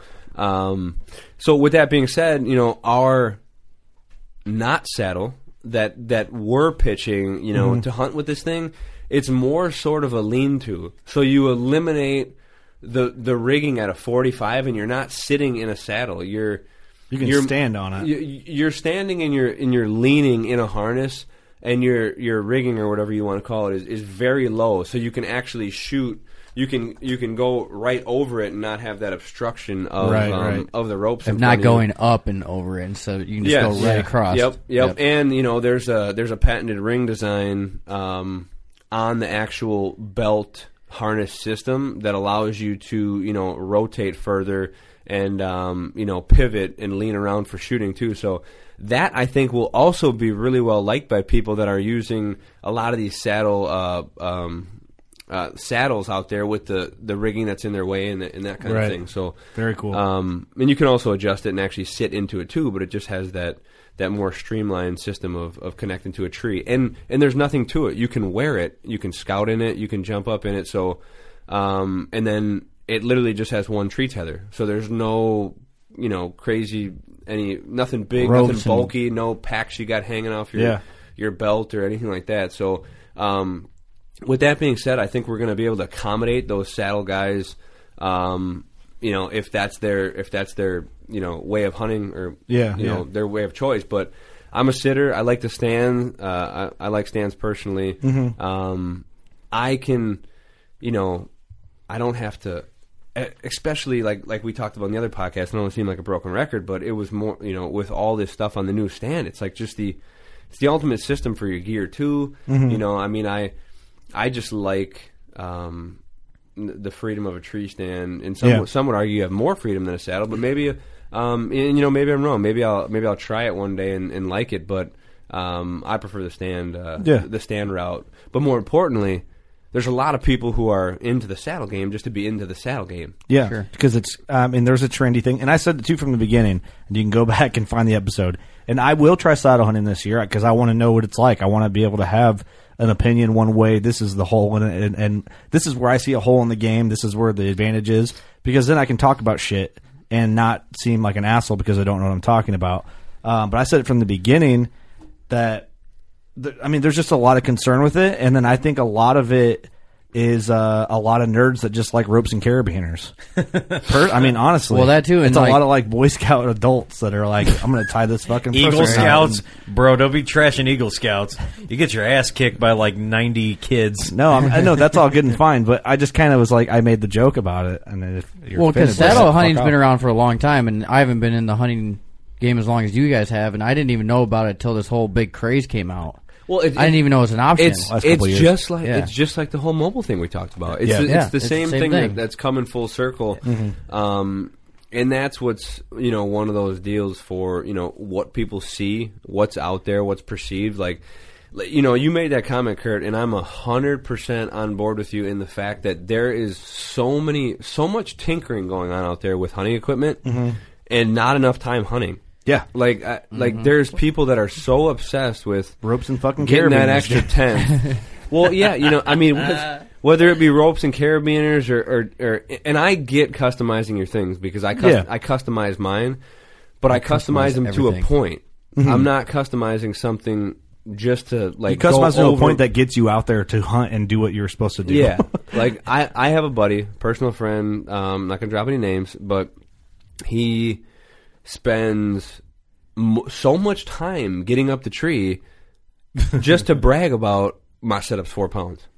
Like, right. But I could literally go up, down, and then be out of the woods by the time it takes him to... And take a nap. And take a nap. A lengthy nap. No, but so... Steve, you're on almost YouPorn in the tree stand. So YouPorn, dude. It's Porn MD, dude. Oh, sorry. It just becomes, it becomes to that point, too. And also, I mean, the weight, too, is one thing, but and that's where I'd like to start pushing, I mean, the weight on our stand is phenomenal, but it's the way in which it stacks that even makes it lighter than it is. Yeah. So, these guys, too, even, like, I seen a guy on the internet who was using one 8er, to get up, like, 30 feet. Well, dude, when I seen what that guy was going through to set up a stand, I am thinking to myself, like, no way are you doing that with a buck bed and anywhere near you, or even doing that every day. Like, you're better off sitting on the ground, dude. He's in the Dauphin beds at that point. Well, it's just to the point where, like, take a couple extra sticks and like just get up there. You're talking 3. I mean, I don't know. You're talking to the guy that sometimes, like, I will literally sometimes carry. If I got a couple mile walk, I'll like disperse my weight evenly into both my hands and get like a trap and shoulder workout on the way there, and literally just try and like hold that. It sounds stupid, but so, if I know I'm going a long ways, like I'm about being active and about that sort of style of hunting. So sometimes I even make a workout out of it. I actually joked around with a guy like, yeah, I'm gonna come out with this nice like small, compact, heavy stand, just with a kettlebell to train with. For those real hardcore dudes, like those guys who are like, I'm packing in and look at what I'm packing. I'm gonna put a damn pedestal on the back of the beam so you can slide plate weights on it. Just cast iron. No, what you need to do is just not cut out the platform, just the one chunk of aluminum. Dude, it wouldn't be heavy enough. Just make it cast iron, dude. Hey, yeah, and that's when you call those dudes out. It's like, hey, man, take an anvil with it. Then the commercial will be like, are you hardcore? And you show that thing. Should we do another commercial for the cast iron? Yeah, do it. Come on. You show it on a scale, right? And then you put it on your back and you show the sweat, right? The cast iron platform. Then you take that fucker out there and you hunt all season on public land in Kentucky and you get it done. And that is hardcore right we'll there. look like you. Okay, when you come out with your cast iron series, this will be the commercial. There it is. Give me some like I don't think you're gonna kill it like you. There it is. That's what I'm talking about right there. It's the same song, isn't it? All right, ready? The exact same song. Yeah. Give me something different. I didn't feel like looking for a new one. Ready? Hey, are you a bro? Do you even lift, bro? Well, check it out. If you try to lift and hunt, we got just what you need. Look, bro, we got 9 pounds of solid aluminum with the handle cut out, bro. So stop being so shallow. Pounds. Nah, I wasn't feeling that one. Yeah, bro, you were not feeling it? You just were offensive. Yeah. To who? Bros.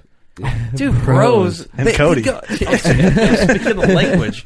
Stop being so shallow about the weight on your stands, man. Sometimes that would a be little funny, heavier if it's late in the season. This thing's going to weigh like 49 pounds, not 9 pounds. I know. That's where you lost me. You didn't say cast iron. If it was cast iron, it'd be way more than 49 pounds. Oh, yeah. For sure. That's funny, though. Make like a training stand so it's heavy, so when you go in to actually hang it, it feels light. Yeah. Look, well, I had a guy at the show too. This was a couple years ago that really wanted an ultimate lightweight stand, right? And I said, well, we got this stand that's probably like 11.5, 12 pounds all set up. Like, it's pretty light. I need lighter. I'm hardcore. And I was like, okay, man. I was like, well, and I honestly, I think I really try and help everybody out for what they're really looking to get. So I'm like, okay, all right, how can we get you a lighter setup? I'm like, well, personally, I'm telling them on ways that you could I'm like, well, you could do this to the seat, or you could, choose to not take your second belt, or just options to get it down. He's like, no, this is unacceptable. Like, I am. This is unacceptable, young man. Who the fuck are you talking to? He's like, it's unacceptable. It's like, that's all I do is pack in, and I'm a diehard, and I'm super hardcore. And I was like, all right, man. I was like, well, how about this? I'm like, I don't even take 4 sticks. I take 2 sticks, and then I run a couple screw-ins. I said, you can save, X amount of pounds with this, with that. No, I need to be 20 feet because I'm hardcore. Damn. And I'm like, dude, and I was going for so long trying to help this guy out. And I said, you know what? I said, you're going to buy a tree stand today, and I walked over to my bag, and I grabbed my wrench, and I took the seat off of it, and I threw it in the back of the booth, and I was like, boom, that sucker's 8 pounds right there. And he's like, what are you doing? I was like, well, you're hardcore, right? Like, just go out there and wing it. Just go out there and wing it with no seat, and just stand. Dude, the hardcore dude would just put two pegs out on the side of the shit. And it's just a point, like, do you bite your nose off to spite your face? It's like, okay, we want to get light, but we also want function too. I mean, where do you draw the line? You know what? It's almost if you're that hardcore, you just take a fucking stand and throw it up a tree. Fuck those hardcore guys. Fuck all this childish bullshit. Cody, what I really need to know is, when are you coming out with a mobile 13-foot ladder stand pack? Oh. That's what I'm fucking curious about. The I don't care about none of this ladder. shit. All this bullshit you talked about, dude. This is what I want. Steve's getting too excited. You might have to dial her back a couple of notches, Brohim. You got well, I didn't want to release it before, but I guess what here it is. Time to launch it. Do we need to do another commercial? Did I have you there? No, there will be no. Do this. Okay, so, and honestly, flat out, the reason that obviously that was a gag question. But, yes, it is. But a lot of people are like, oh, well, are you going to do this? Are you going to do that? And I'm just like, well, no, I don't think so, because like, I don't hunt out of that. Like, so like you were talking about, you need to get it to. I would feel like if I couldn't design you the ultimate ladder because I don't use ladder stands, and I just don't know what. I mean, you wouldn't know where to start on it, and it's not an effective way to do it anyway. Yeah, I wouldn't even want to touch it. All right, let me transition a little bit too, because we talked. That's a good time to transition. We talked about this a little. Maybe we touched on some of our shorter podcasts, and I know in phone conversation we've brought this up. How there's like air quote public figures and the experts of whitetail hunting, whitetail tree stand hunting, that a lot of guys make these super bold statements, and it almost kind of paints them into a corner to where they have to get it done, otherwise they look like idiots. You know what I'm talking about? Just certain things that have been said. The guys that call out just certain things on like buck bedding, and certain things on thermals, or certain things on October lull shit, or don't hunt field edges, or don't do this and don't do that, and don't go in the morning in October, and it goes on and on. And I think that might go back to what you said earlier when you're like, I hear a lot of guys say shit that I disagree with. That podcast have allowed you to get on and kind of say why you disagree with it in certain areas. What do you think about like guys making too bold of statements, like it's the final word type of thing?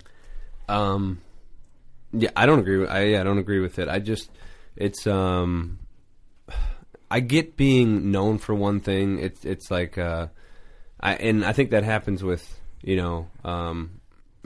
everybody. I mean, Neen Williams has his heel flip. It's just like one of those deals where, damn, you got like buck bedding or hunting beds or being aggressive, or everybody gets caught up on this like one thing. Buck bedding's hot right now. That's the thing. Well, yeah, and it's in so many people, and I've killed plenty of deer. Like either putting the front knee down to bed up, or like close to that area, but it's not always the go-to. Right. It's not like I think it could be number one a lot of times, but it's not the only go-to. Well, so many people are like, dude, they got a hard on to shoot a buck in the bedroom, or in his bedroom, or in a bed. People want to be that on expert. that ridge top, which is right on that ridge, which is fine. If that's your, if that's like your bucket list, your like goal.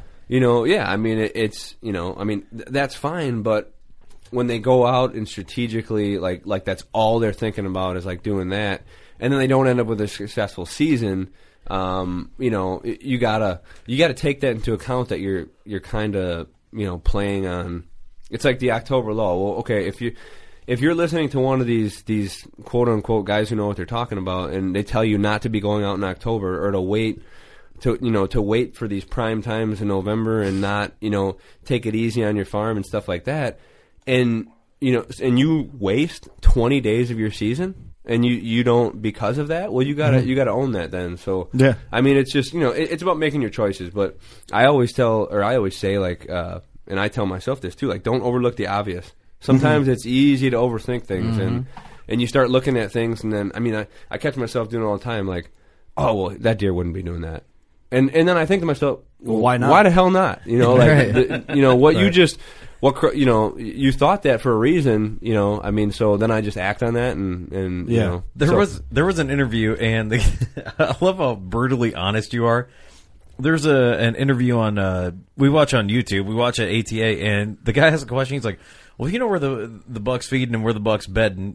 What do you do?" He's like, "If I knew that." And you go, if you know where that buck's bedding and the buck's feeding, why is that deer not dead? Right? Yeah. Those are the. Well, I think in that interview too, it was even like he gave me, because I always scenario. He gave me a scenario and literally gave me every piece of the puzzle, and I'm just like, dude, how we'll go you answered your here. own question, bro. Yeah, exactly. Well. Where would I hunt this deer in the morning if at 7:30 he's leaving this area and he's going to this area and that width is only 76 yards? Like, where would I kill this deer? And I'm like, well, really, guy? Right. So and I know that guy. He's a good buddy of mine, but which is probably why that interview might have seemed kind of abrasive. Yeah, it was a good interview. It was a good interview. Don't get me wrong. I think he was getting a little heated because he was upset about the questions, but I love that guy. We actually had the answers. You mean? Yes. We had a knockdown, drag out argument over Nickelback one time. About Nickelback. Dude, hey, because Nickelback fucking rocks, right? Thank you, dude. Oh my god, dude. Hey, dude, the 21 Savage. Dude, people who Nickelback didn't remix? have Silver Side Up. All right, if you did not have Silver Side Up, dude, these are Canadians, and they rhymed, and I'm not bullshitting. Go back and listen to it. He said, it's not like you to say sorry. I was waiting on a different story. They rhymed sorry with story. They took their accent and rhymed it with a fucking word. If you want to tell me that Nickelback is not the greatest goddamn rock band that this world has ever seen, I'm you not can go going piss right up a rope. I'm not going that far. I would have knocked that dude the fuck out too. Just saying. Okay, easy. Steve just got all riled up. Take it easy. Steve, we're talking about other shit. And we're going to take a 5. Do you love Puddle of Mud too? Steve. I do like Puddle of Mud. Take a laugh. Take a laugh. Okay, so what out of all those the kind of paint yourself into a corner statements that a lot of these public influencer hunter guys say, what's the one that you disagree with most or you kind of have a different take on? Would it be the October lull? I think the October lull is a big one. Even these people with tree stands claiming that you have to be 20 to 30 feet. And that's what I wanted to bring up earlier because I saw some of your setups today, and I'm the guy who always goes high. Yeah, you don't always have to be that high, but some of your setups, the way you tucked them in, I'm like, that's an eye opener. That's stealth. That's stealth mode right there. I'm guilty of that one. If I'm the first one to admit it. My interest has finally peaked for the first time in this episode. But I've seen some of the stands. I've seen the stands you hunt out of, and it's 10 foot high, and you might as well just kill a deer out of it. You might as well set one of those dudes you see at car lots in the wind. You might as well set that dude next to your tree. Dude, that's a good distraction, dude. Set that shit 10 feet back, and then they're looking over there, and he would smoking. never come. So which one do you think would be number one? The one that you kind of disagree with or have a different? I'm trying to run through them. Let's have an open discussion here and run through some of the popular ones. Buck bedding, thermals, field edges. I've never heard ones on thermals. Thermals are important, but scent proofing clothes, height in tree stands, October lull, field edges is a big morning one. Hunting. Yeah, morning hunting in October. There's literally a lot of. I don't know. Now that I'm thinking about it, I'm trying to think if there's anything that I really agree with. That's what about there. your heartbeat energy? Because isn't that some companies got that layer that I know you're talking about. That's not in the conversation. I've never even heard of it. It's like I don't even talk about it because it's stupid. It's stupid. Like your heartbeat emits like a predator and a prey. It's stupid. Is it fair to say this though? All of this, it's stated too boldly and too that is the word. Like this, you can't hunt mornings in October. You don't do it. That's incorrect because sometimes you get to. That's the thing. Yeah, everybody's they're a little too specific with it. There's a lot. what's the old saying? There's more than one way to skin a cat. I mean, like there's so many things that are gonna work. Because in that interview, they'd say certain things, and you're like, well, why not? Like, why? Who says that? Why can't I do that? Well, yeah, wouldn't that seemed like the obvious question to me? Like, oh, well, you can't do this in the morning, or you can't. Well, what do you mean can't? Like, so somebody thinks you shouldn't, or like you literally can do that. Well, it's like Steve, you had a buck early October last season, in the time frame where people say don't hunt mornings in October, and I'm like, you need to go in there and kill this fucking thing because he was getting daylight photos like every day, every other day in the morning, right at shooting light. Yeah, like October, probably first, second week, 7th, 8th. Yeah, he was out there in the day, and I'm like, dude, you can go in there and kill that buck. Did Steve do it? No, he didn't, but he could have. Certainly could have. I had the ability. You just didn't. You just didn't do it. You just had to have the want. The option was there. It just didn't happen. Okay, I got another thing. Lack of motivation. I've been seeing. There's several groups, guys, influencers, whatever you want to call them, doing like clinics right now, like whitetail hunting clinics, and I haven't looked into them. I don't know everything that they cover or how they cover it and stuff. But would you ever do like a whitetail clinic? Like people are going to come to me and I'm going to show them how to do something. Or what's your opinion on someone doing that? I mean, what do you think? I mean, like a seminar type deal. Like a clinic. Like here's a rub. This is what way this deer's moving by the side of the tree the rub's on. This is how you want to walk through the leaves. This is how you hang tree stands on spruces, bro. Honestly, like shit like that. Yeah, really. I don't know too much about it. Like what you're saying, I've never looked into it. I don't know what's gone through on these things, or maybe that was a shitty question. Apparently, hey, just don't answer that. I don't give a fuck enough about that question to answer it. So fuck you. Hand me a beer, Steve. I'm gonna need one. But with that being said, like no, I would never. I don't think I'd do anything like that. I'm pretty open. I mean, I like to, I talk with guys at the shows and stuff, or I think I'm a pretty open guy. If anybody wanted to ask me a question or bounce something off me, but God damn it. I don't know. I mean, I think the best way to learn is to get out there and do it. So yeah, for sure. Yeah, I just don't know about or how those things work, I guess. Now, when you say that, go out and do it. So for a guy, such as myself, I'm still a student of the game, but I talk to the best hunters. When you say like go out and do it, obviously it's good to have a some sort of guidance to. Like I don't know if there's anybody who's. We thought my question was bad.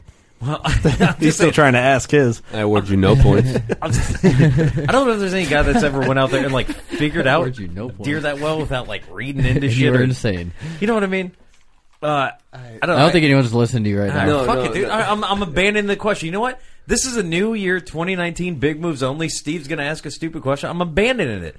I'm going to take Steve out on his ground, and we're gonna kill a good one, dude. That would make my life if that happened. Shit, that needs to happen. You got to get your mind right though, Steve. We're going to the gym. We're going to the gym before we go out too. Hell yeah, dude! You want to get a nice pump before we pump the you can't shoot a deer before it's about to bed up without. You better get a giant pole rope because you won't be able to get up and stand. Dude. Just to pull Steve up into the stand. It's funny because we were just talking about that where I had to pull my buddy up in a stand. Yeah, that literally happened. I mean, he kind of froze up halfway. Okay, in his defense, this setup was super sketch.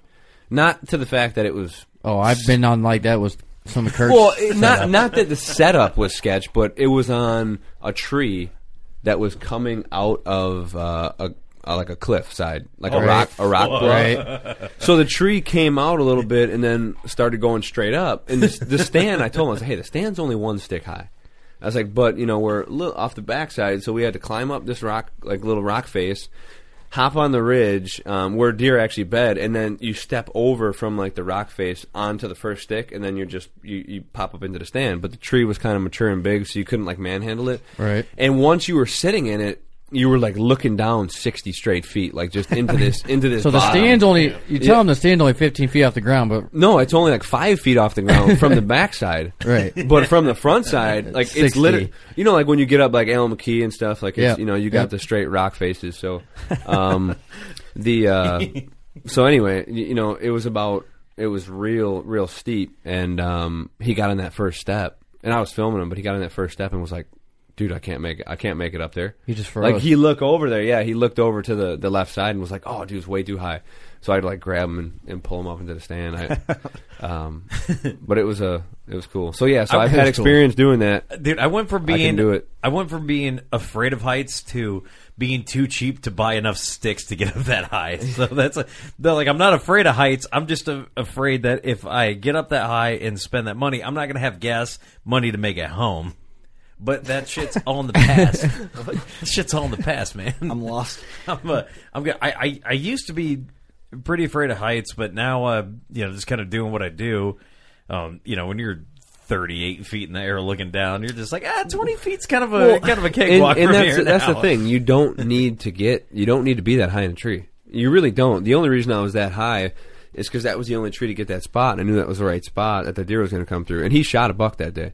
So I mean, like, it was, it was one of those deals where some people go up to my sets and they're like, dude, are you nuts? Like, what the hell were you doing? I'm like, well, I needed to be this high because, I think the thermals are going to push this way and the deer's coming from here. So, and then other times, like the one, Kurt's seeing today was, you can literally just stand there and grab the hand. It was low. Grab the platform. So, but it was one of those stands you go, that's one I had right there. And I looked at him and I go, where? Oh shit, I would have been dead. Yeah, you almost hit your head on it, dude. I think there's a height there that you're not paying attention there. I was looking over it, above it. Yeah, you're looking above it, or you're like looking what's on the ground. So, do you think deer think like that? Like I do think there's something in that height that really. There's deer out of that. There's almost there's times where like a deer will be feeding and has no idea there, and they just look up, like head down, directly in your eyeballs. You're like, well, they what probably the fuck? Yeah, what the fuck. They could have caught your wind or caught your eyeballs, man. Your eyes, dude. Dude, eyes I've always said that. Squint your fucking eyes if you got a buck looking at you. Yeah, and you've told me you've had does look at you and you just closed your eyes. I swear they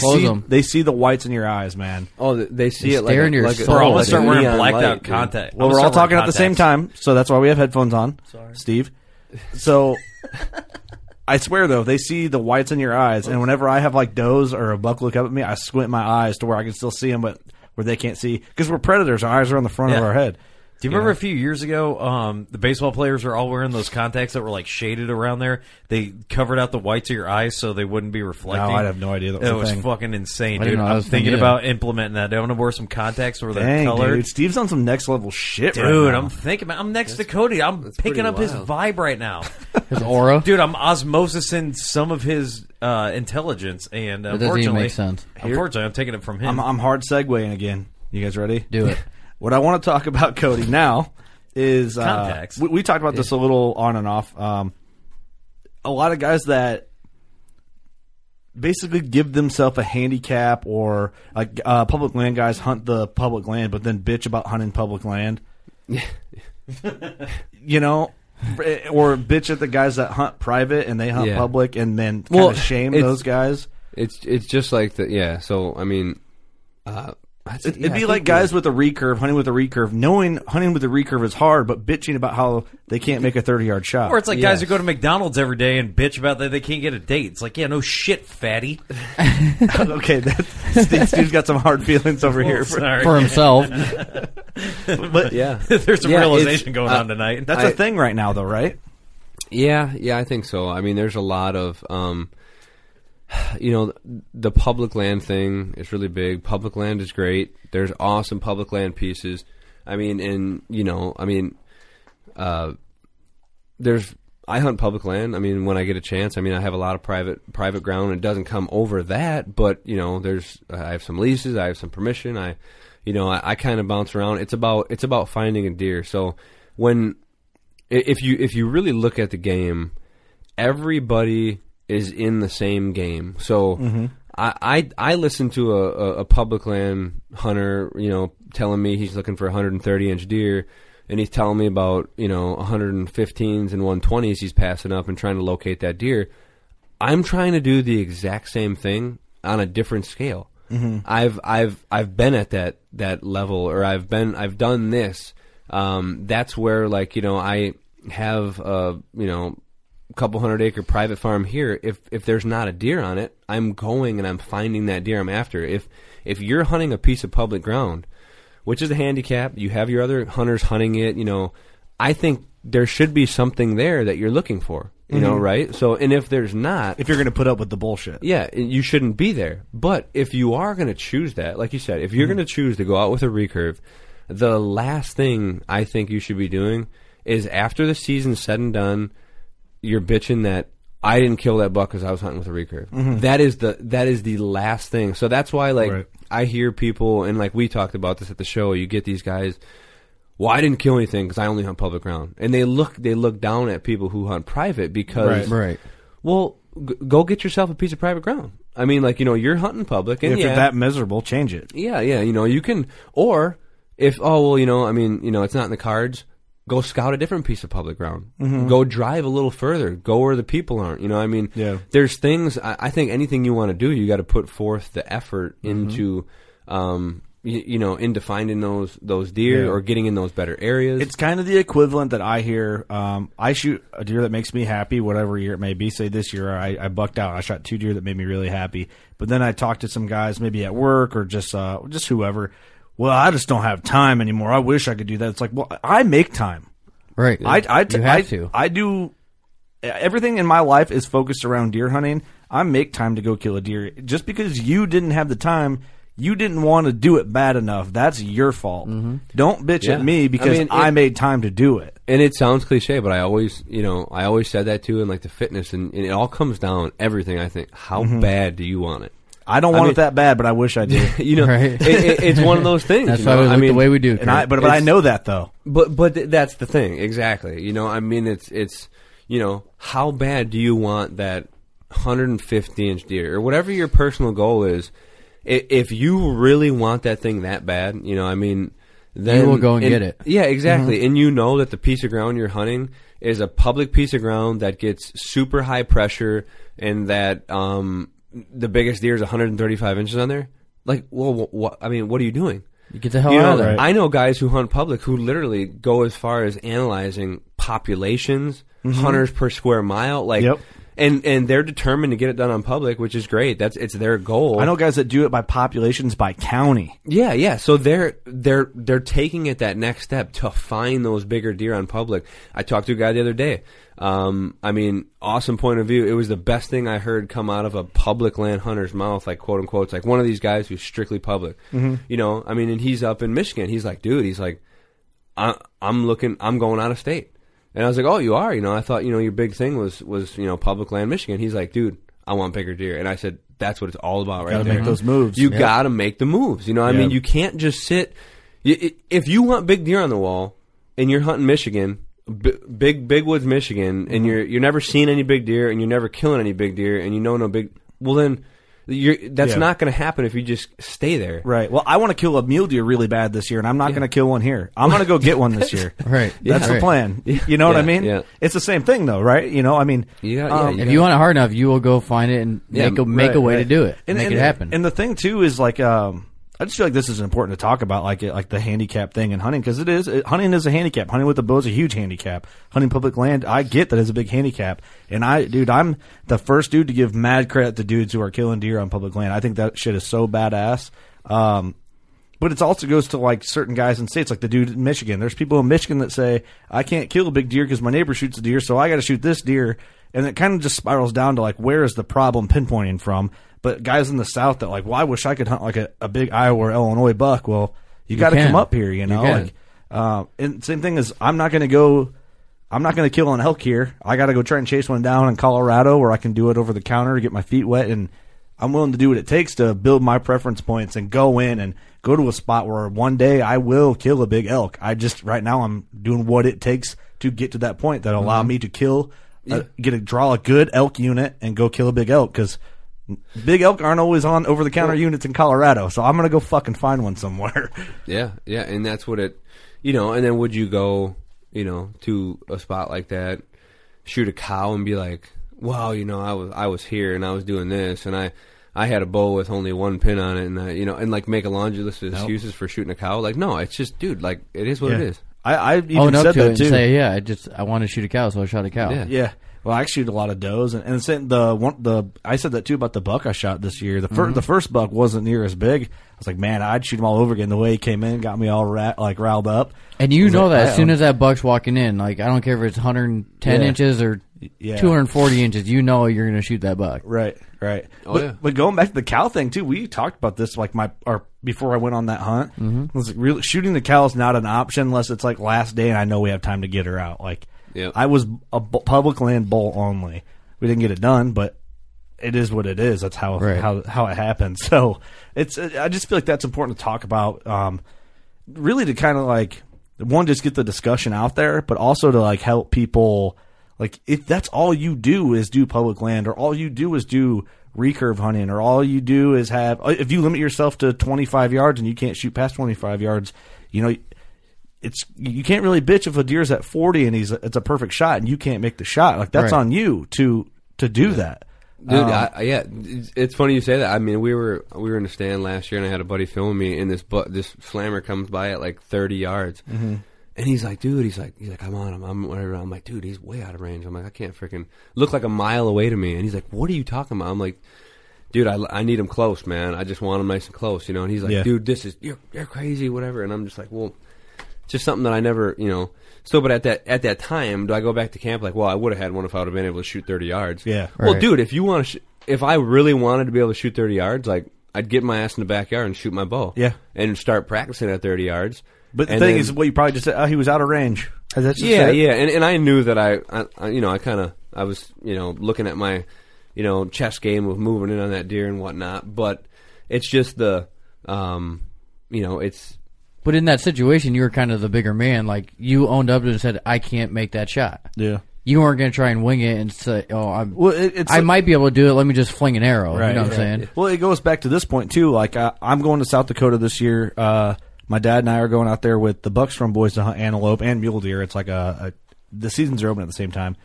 And Jeremy told me, he's like, dude, if you can't shoot long distance accurately, you're already out. You're already at a huge disadvantage for antelope out here because they can just see you from so long. And I'm like, well, now I know what it takes. If I want to have a chance of getting a public land antelope out there, I'm going to be shooting 80, 90 yards to dial in to make those 60 yards easy. Mm-hmm. And because you got to do it. That's just the line of work. This is what you have to work for. Or like it's kind of fun. Set yourself at that next level if I want to get it done. I don't want to bitch and be like, they're all out of range. I mean, if they are out of range, it's whatever. But I know what it takes to get certain things done. You almost have to know your formula.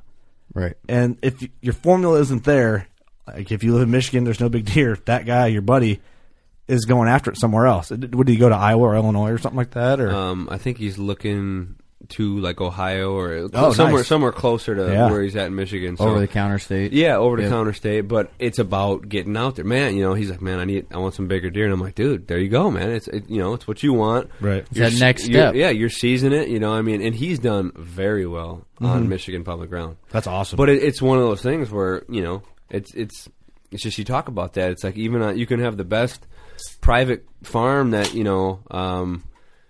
the best private farm around, and if your goal is a 220 inch typical, those deer, just because you got private ground doesn't mean those deer are there. Yeah, right. Yeah, and it doesn't always make them easier to kill. Well, and that too, and we talked about it also is I can't remember. I talked about this on I think the East Coast podcast. I hunt private ground, but I don't have a fucking awesome like killer piece. Like I'm still hustling, and hunting private ground, even as like a small parcel, requires a different skill set than there's a lot of guys that chase, and it works for some of them, like Whitetail Adrenaline. They're some of my favorite hunting DVDs of all time. Love Jared Shuffler, love everything they do. Those guys pressure deer. That's how they hunt. They pressure deer, they chase them around, and they end up getting on one. And a lot of times they're successful, a lot of times they're not. Mm-hmm. On public ground, there's a lot of dudes who chase bucks in circles and eventually ruin the opportunity. Then they're off somewhere else to chase the next one around, and they ruin the opportunity.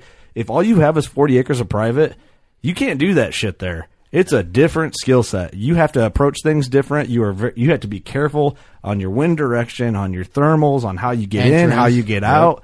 It's an all new ball game when you could pressure that deer over on the neighbor's 40 acres, and then he puts an arrow in him on the fence line. It's different.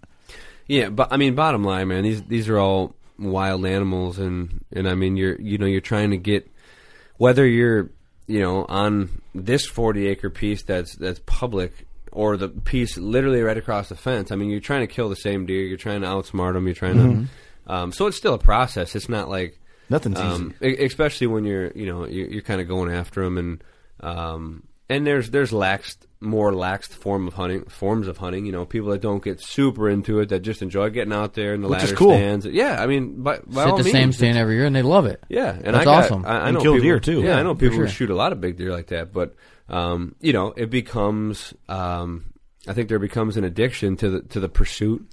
The chase. The chase, the chess match. Exactly. And then you start chasing like specific deer, or setting goals for yourself for a bigger deer, or Is that something you trying to do? Like, do you try and get in there with that chess match with a certain deer if you can get on them? I mean, obviously, if you can, that's what you're doing. But or do you kind of like the randomness of it, where you set up in a good spot, or what's like kind of your main like dive-in tactic? Are you trying to locate a buck specifically? Like are you thought going to process on it? Yeah, or are you going into like one spot where one could just cross through like a heavy pinch point? Like, what's your go-to? Typically, the go-to would be to locate specific deer. It depends where I'm at. If I know about the deer, I typically don't do like that general. Oh, this is a good pinch, because I'm typically not hunting a lot in November, or that would be more of a November tactic just to get on deer in general. But, right. Yeah, I love hunting a specific deer. That gets really cool to me, because it narrows it down a lot. It's you can go out there and look at, like you said, get on new spots. You can go pressure this deer, jump over there, maybe evening hunt, morning hunt, different piece of farm. Kind of bouncing around, but you really got to start thinking out your moves. Well, it's a totally different mindset at that point. It is, yeah. So I might have, instead of just going, "Oh, okay, this stand is good for this wind." Oh, this looks like a good spot. this stand is good for this deer. Yeah, I might have told Austin Chandler that I was going to do that. I told him that this upcoming deer season, that's what I want to do. I was like, we were walking back to my vehicle at the Wisconsin Deer Classic. I was like, dude, my goal this year is I want to get on a specific deer. I don't care if it's 110 inch. The thing is, you could have done that last year, and I could have pointed out to you, and I did not do that. And why was I not as successful? Because I did not. Because you didn't listen. Stick to the formula. I did not. I'm not the best hunter, but I told Austin, I'm like, dude, this is my goal this year. Steve. I'm like, I want to pick a deer out early season. And I'm like, I don't care if he's a monster or if he's a dink. I want to pick that deer out, and I want to figure it out, and I want to kill that specific deer. Like, you'll learn a ton, man. I bet. That's what I want to do. I don't care how big this deer is. I want to follow that deer. I want to be a fucking predator. You know what I mean? And you got to be able to move. And I do. You got to get totally frustrated with deer, though, if you're targeting one deer. Yes, you can. You can get frustrated with deer. I try not to get frustrated, but to that point, like what we're talking about, when hunting a general spot and killing a big deer is awesome, but hunting down a specific deer is like, dude, it's like next level high. Like, it's especially if like you got history, like that deer got you, or like if he got by you or busted you, or right. I mean, there's been some deer that I hunted that knew I was hunting them for sure, and it was like, it was tough, man. It's crazy because they do know. I mean, people think that. Yeah. I don't know what you guys think about that, but when they get your individual scent, oh yeah, I mean, they pick it out. I mean, especially they know if you're close what it to where is. they're They know sleeping, you're there. because it's nothing else gets that close. Well, and it's more. I think it's more so his cologne. Well, I think it's more so the correlation between the smell, danger, like that, like if that deer cracks you at 4 feet in a tree in close proximity to him, and he gets your wind, and him moving during shooting light. Well, and you caught him up on off his guard. Feet. Yeah. Yeah. I mean, like he's gonna know something's up. I mean, Never. So when he sees you again, do you think he knows that's that same guy? Well, no. I mean, I don't. It's not about sight. It's about smell. Yeah. Well, that's what I'm saying. Like, if he smells you or sees you, think or about whatever. this once. So I had, if you think about a deer's nose, I like to think about it like this. So I had a puppy, a black lab, and I took him to a chocolate lab. I took him to school, right? Dropped him off when he was like 13 weeks old. He was there for like 8 weeks, right? You know, or I'm trying to think of how. I had a buddy maybe that probably seen him like twice. You know, I mean, he recognized that buddy's smell. Oh, for sure. Smelling him twice. You know, I mean, whether or not what was going on in his head, but think of like the powerfulness of a dog's nose or a bear or a deer's nose. I mean, shit, they got studies out right now that they're saying a bear can damn near tell time because their nose are so good. That's insane. Like they can bear?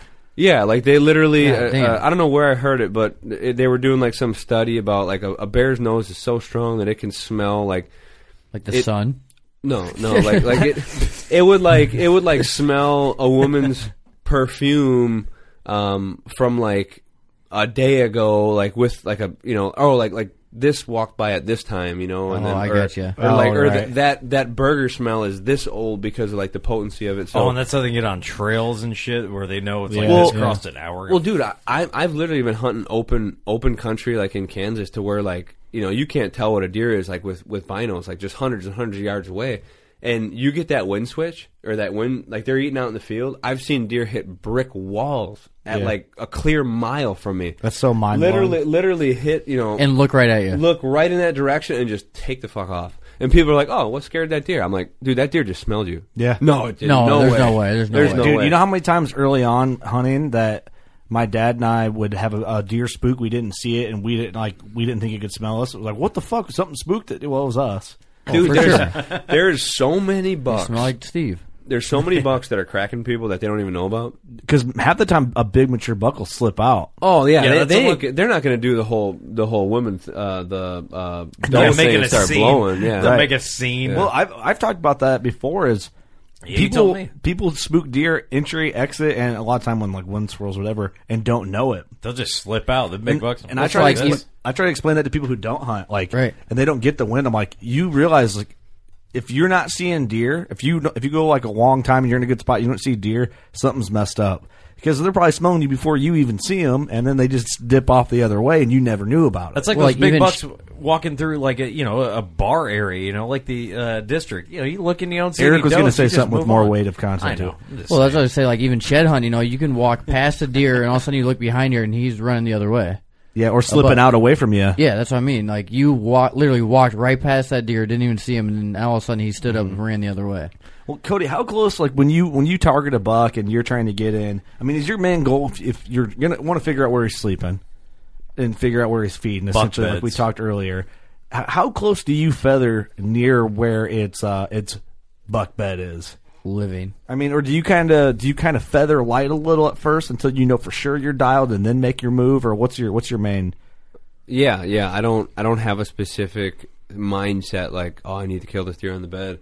If I know where he's bedded, I'll use that to my advantage. But I'm not like a lot of times I don't go hellbound right into even if I have an idea like, okay, I think prime example where we were today on the ridge top. Let's say I thought a buck was bedding there. Yep. Like, you know, I'd probably assess the situation and then say to myself like, all right, okay, that deer's bedding on that ridge. He's probably coming out to this field to feed. Let me see if I can intercept him coming out. Like, I wouldn't go straight to that ridge and like just screw up the spot if I didn't need to. Yeah, like why would I? You know. Right. So, but you know, with that being said, a lot of factors go into that. Time of year, what deer I'm on, how many deer I've seen, if there's any deer I want to kill, like how. Am I trying to push the envelope? Am I trying to dial back? Like, do I have time? Do I feel like I got breathing room? A lot of that affects my what I'm going to do. You know, I mean, if it's last 2 days of the season and I know where that buck's bedding, well, then there's no way I'm waiting for him. Like, I'm going to go. You're going to make your move. So but I won't do it if I don't have to. Right. I've kicked bucks out of their beds, and then, you know, scouting with buddies, and they're like, oh, you're going to go in there and kill him off his bed? And I'm like, no, I'm just going to kill him in the evening when he comes out to feed. And they're like, oh, well, why? You know where he's bedding. Why don't you go? And I'm like, well, why would I? Like, You can totally fuck up that situation really fast. Yeah, I mean, you can. But I just knew that there was a lower hanging fruit. Like, right. That's where it comes down to too. I think, like, hey, don't overcomplicate things. Hey, so like, and that's a common thing. People do overcomplicate things like fast. Yeah. They do it way too fast all the time. I do it. I'm the worst at it. I mean, I do it with a lot of stuff. What's the earliest you've ever gotten into a tree stand after a deer, and what's the latest you've ever gotten into a tree stand and got a deer? You mean during the season? Yeah, during the season. First and last day. No, or like time-wise. Sorry, I thought I had like a killer answer. Like, boom, got it. First in line. What do you mean time wise? Like how long it took? Yeah, like have you ever Like been you like sitting in a stand for 3 minutes? And you're you like, shit. I was like, confused by that question as well. Okay, I thought you I'm meant sorry. like earliest in the season. And No. latest I'm sorry, like earliest in the morning and earliest in the afternoon that you've ever got done. Have you ever like during walked in, shooting like, out? Like, what are you trying to say? Like shooting out? No, I'm not trying to put you I on still blast don't- with illegal shit. So I think illegal the shit. earliest would be like probably. It's a good question. I've never got that exact question. Probably 7. I can't remember if this is before or after time change, but But the time's I've killed different a lot every of- day. What? yeah. But is that what you mean? Like time, like hour wise, like 7, 8, 9 o'clock? Yeah, Like, that's what I'm talking yeah, about. Yeah, You're so talking this fucking nonsense, Eric. I'm No, talking like I'm confused So, as yeah. fuck by all of this. So he's What- asked. I think he's asking like, okay, let's say you get in the stand and Like you've been there an hour. What is the earliest in the Okay. what is the earliest time of the day that you've killed that a you've deer? clocked in at a. Yep. There you go. And then the latest time of the day. Is that what you're asking? Yes. Yeah. I would probably say like This is so fucked up. 6:58 maybe or something like that, right before 7, and then obviously right at that dusk hour would be like the prime time of the. I thought he And was that's saying right when you like climbed in. Yeah, you I don't know what clocked in. relevance of the. I don't don't understand either. any. Oh what's- wait! I don't. Okay, now I'm lost. I You don't said get it. right when I climbed in. Yeah, like you were Terrible running late fucking and you question, climbed apparently. in. you suck. Now I'm confused. I don't know. Because I'm This curious. question would be way better. Be like, okay, how long? Oh, you mean like am I waiting there forever before this deer comes? No, I'm never Like it's in a the bad- stand? Dude, it's a bad question because someone out there listening knows exactly what you're trying Yeah, to ask, yeah, and they're yeah. screaming at Cody, Everyone. Eric, and Because it's myself. everyone- Yes. Like, because it's like I've heard Ross talked about. I've heard like Give us Ross, an example. So I've heard Ross Bigger talk about in November they don't climb into the stand until like 9 o'clock. Well, like in the morning, have you ever been like, oh shit, I got to get in here by like 2 to just be settled in. 2 in the and make morning, sure, you're you know, saying? yeah, just 2 in the Oh, morning. you're saying just like how Kick it Austin here Chandler for a couple hours. You're saying this how Austin Chandler went in after the double dropper. He went in like 2 hours before daylight to get in Yeah. before that buck made his way back to his bed. Yeah, that's what I was talking okay. about. All right. Am I just? Am I? Holy shit. We got Okay, it. That was way too God complicated. Damn it! So in- why did I make that more difficult? Yeah. I overcomplicated shit after we just talked about not overcomplicating things. I'm sorry. You're a lunatic. My bad. All right. Yeah. So We're I, here. I Fuck can that answer. question. No, Don't I even can answer. answer Do it. it. This is actually a good answer. So people give me crap for this all the time. So much like other things, maybe like consumer shows, I'm always just strolling in, man. Just getting there, like right in time. I've never entered a stand hours before, like on purpose. Okay. I've missed daylight savings time once, and I was pissed that I was that I was there for 40 minutes in the dark. I was like upset. Now I got buddies who are like, okay, I'm getting in there. I will be set. I will like have my bow ready, and then there's exactly 30 minutes before the light comes up, and I got time for it to all rest. I'm that guy. I'm the guy that's like literally walking in as it's bright, like getting in No there shit. last minute, and then There's I only something- sit for about an hour and a half, 2 hours. That's it. Yeah. But there's something to that though, because a lot of people walk in as it's getting daylight enough Yeah. to see through, and I think that is an effective tactic. And It I is have, for sure. What's I the have tactic? done it.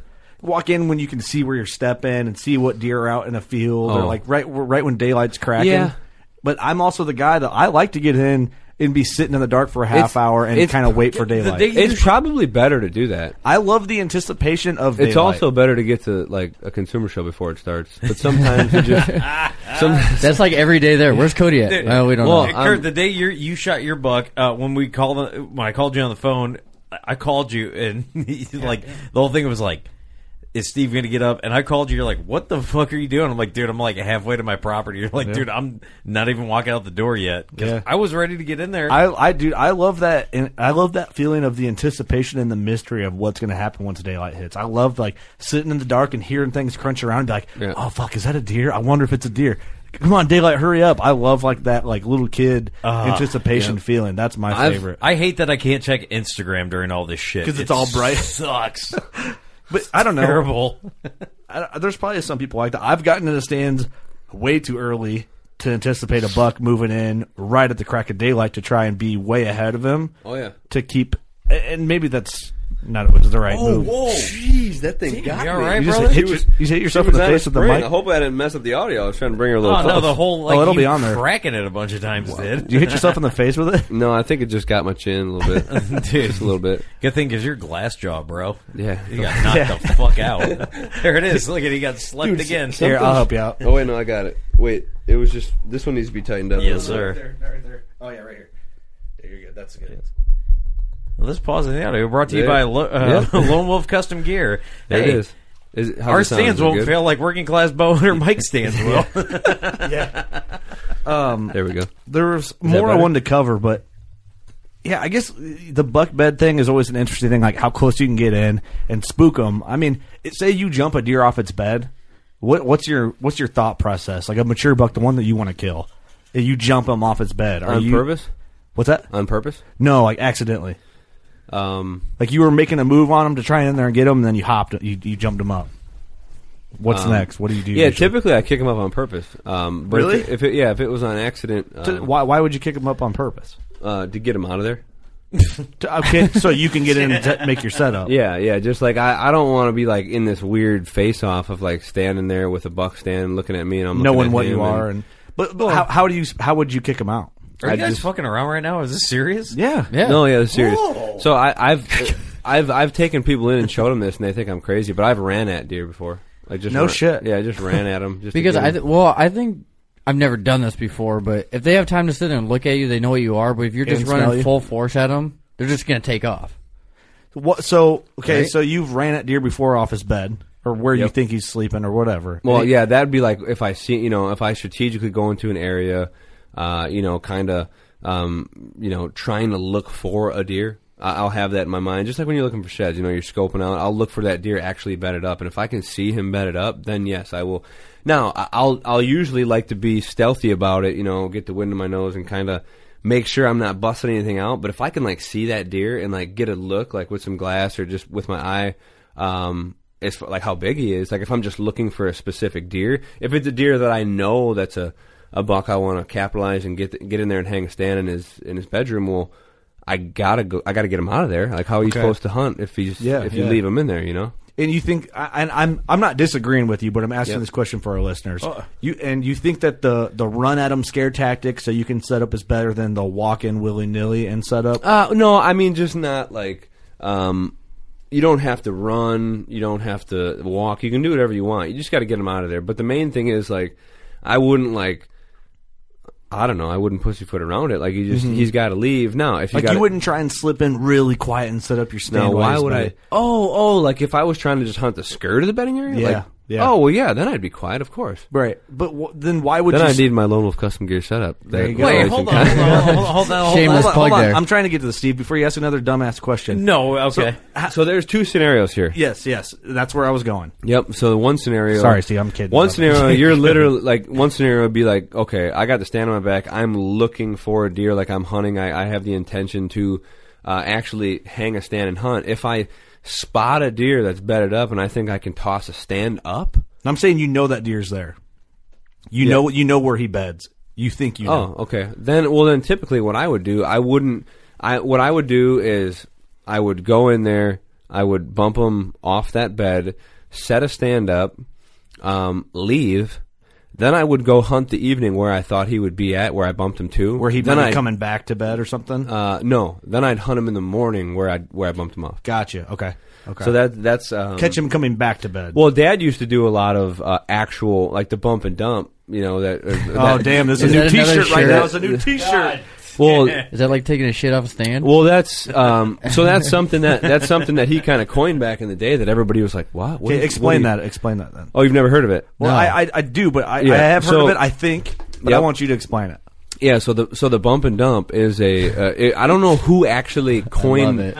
I don't know who actually coined the phrase. It might have been Dad that actually did, but it was an old way of hunting that he killed big deer back in the day. That people thought was just crazy, and it was like this is before any of this like all this stuff, any of these new guys who were in it. He was doing this back in the day.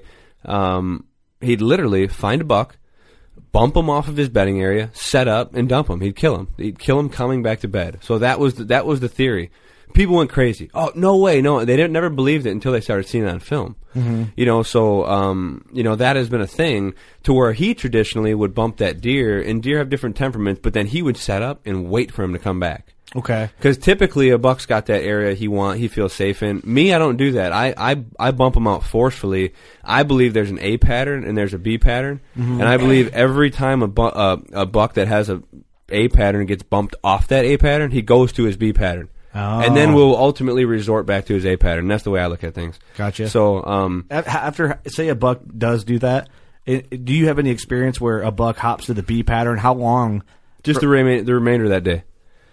Okay, so it might not be like 3-4 days, you think? Depending on temperament of the buck. Okay. So, I mean, Okay. I've you know, you get a buck you can tell a real aggressive buck from a non-aggressive buck, but, you know, let's say you got a buck that, like, you get in there and you can hear him breaking shit because he hears you. Right. You know, pissed him off because you're in his spot. Yeah, those are the deer that you can just bump and dump straight up. Yeah. Like, you can literally kick those deer off their bed, and then if you stood there just next to a tree for a couple hours, that deer would probably come back. He's coming right back. And is the mindset there that spot where he's sitting, saw you come in, and it kept him alive, it's effective there, so he's coming back? I mean, so if you look at it, and, you know, and this is where people overthink things, all these deer are doing something. They're doing what they're doing for a reason. And if you really think about it, so the biggest, you know, it's finding these deer. It's manipulating their the way we hunt is, you know, finding these deer.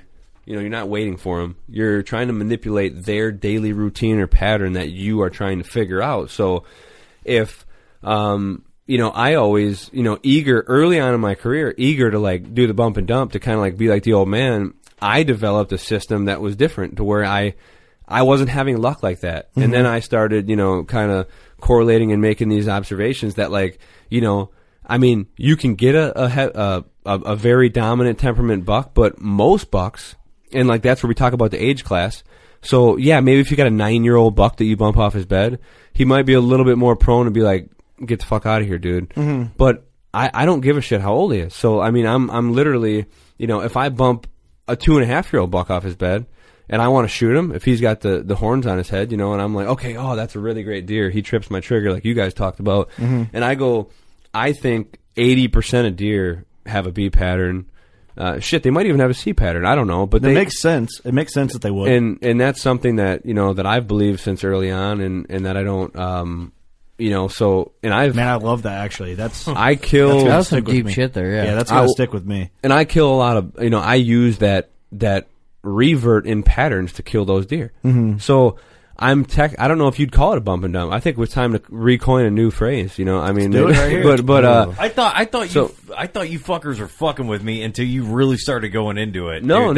Why do you think I kept talking about it? Because I was like, dude, you guys were in the car. You're like, dude, we're gonna totally fuck with Steve. Eric was in on it.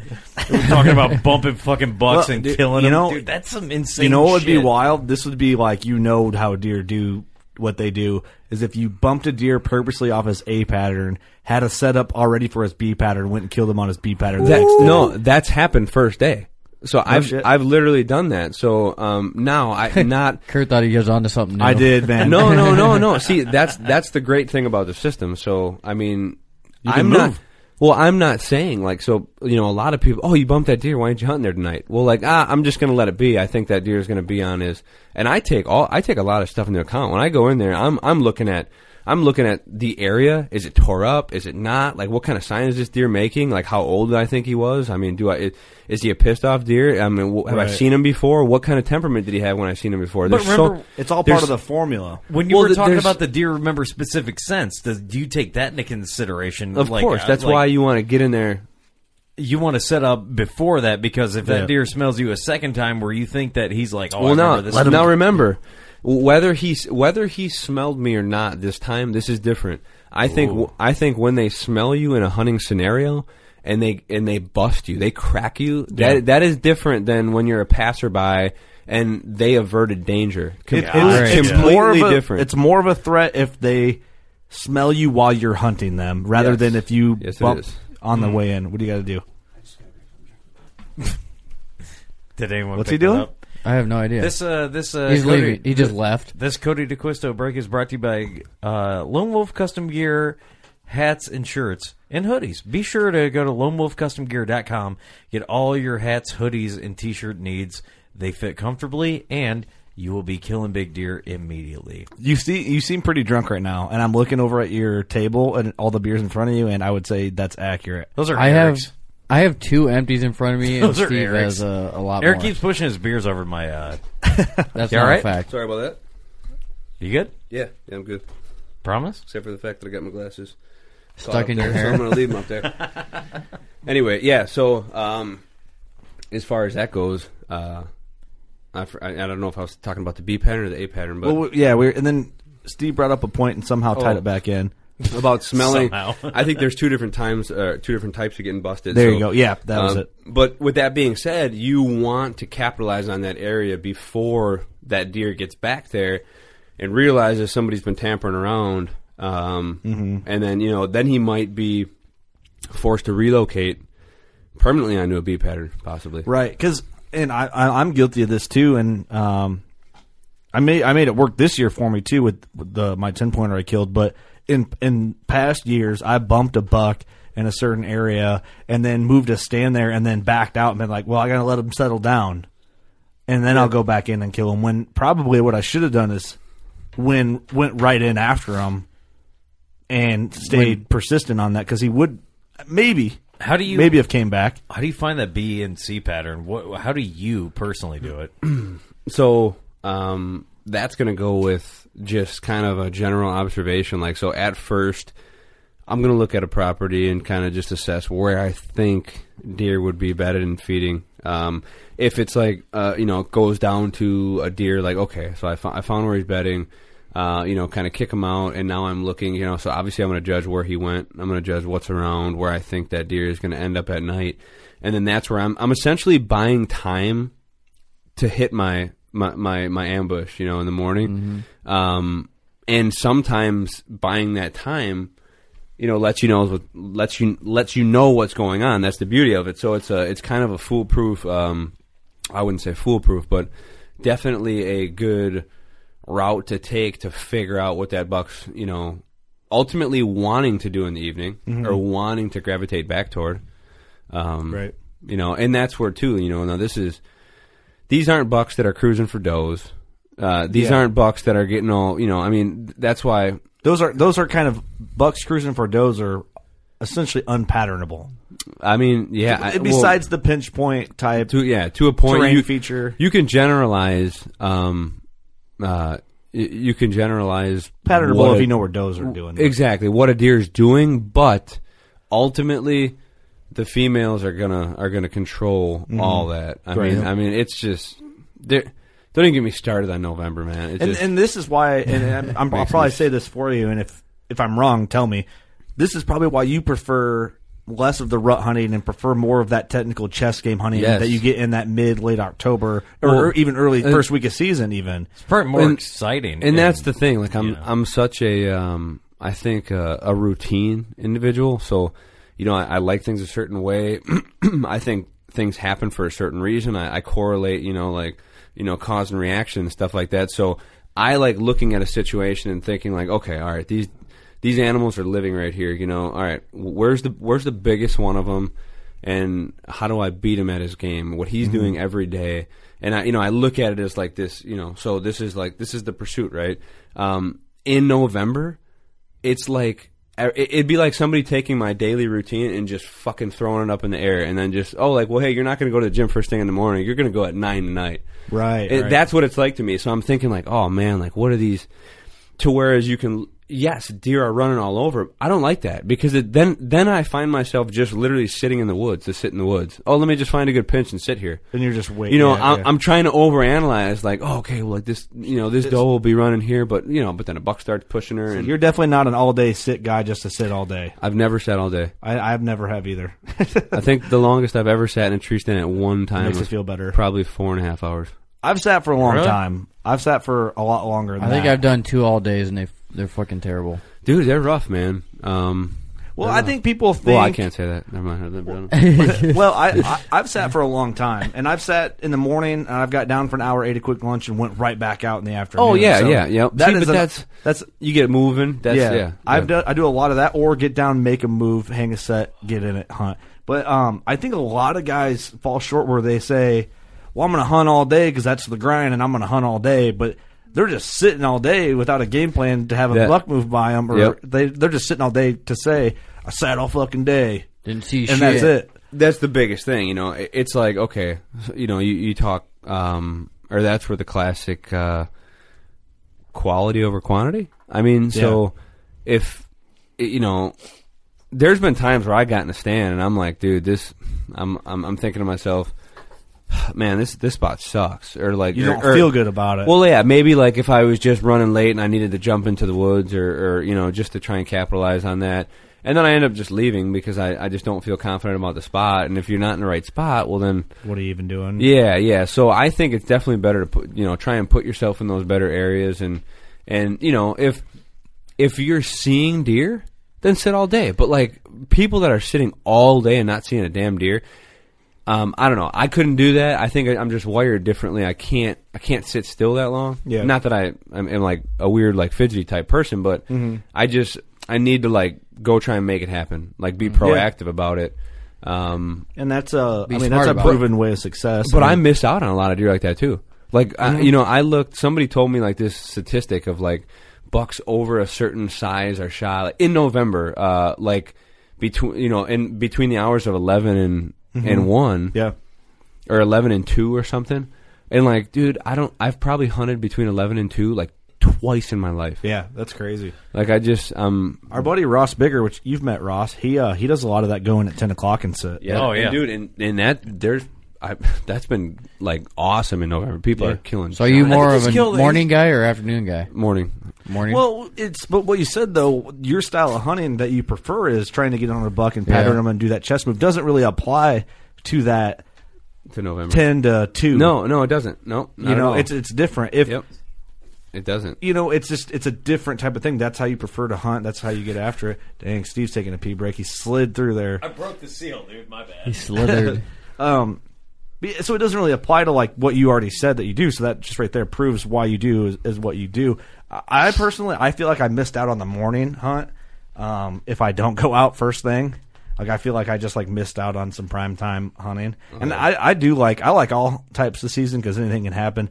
But man, I do like the rut. I really do. Oh, don't get me wrong. It's a cool time to be in the woods. I love the randomness. And cool shit happens. Well, I just love to see the deer do crazy shit. And I love the crisp feeling of just a sunny, crisp, cold November morning. Is just like that buck this year. That it was like November. I can't remember the date, but he came in just snort wheezing. It was one of those cold, crisp mornings, and you can just see the breath coming off his nose into the that's snot awesome. and all the other shit. It was fucking cool. That is really cool, dude. I once seen like an old mature like 130 inch like just like bully rag like old bastard like my 8.5-year-old. Yeah. That's what it sounds like.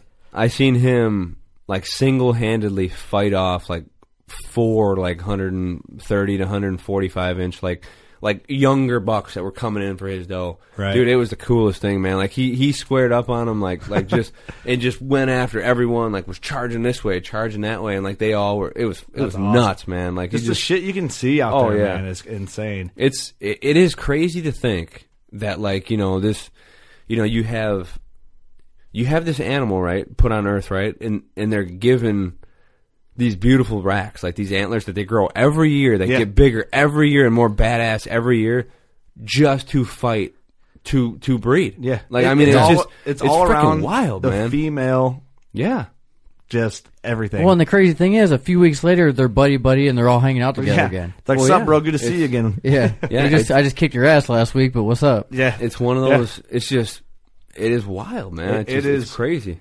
It's cool, man, and nothing. We've talked about this before, but when you see a heavy, matured bodied buck and he comes in, walks in a certain way, it just gives you that certain feel. Like my buck I shot last year came in with no agenda, just doing big buck things, and he went. I don't know how.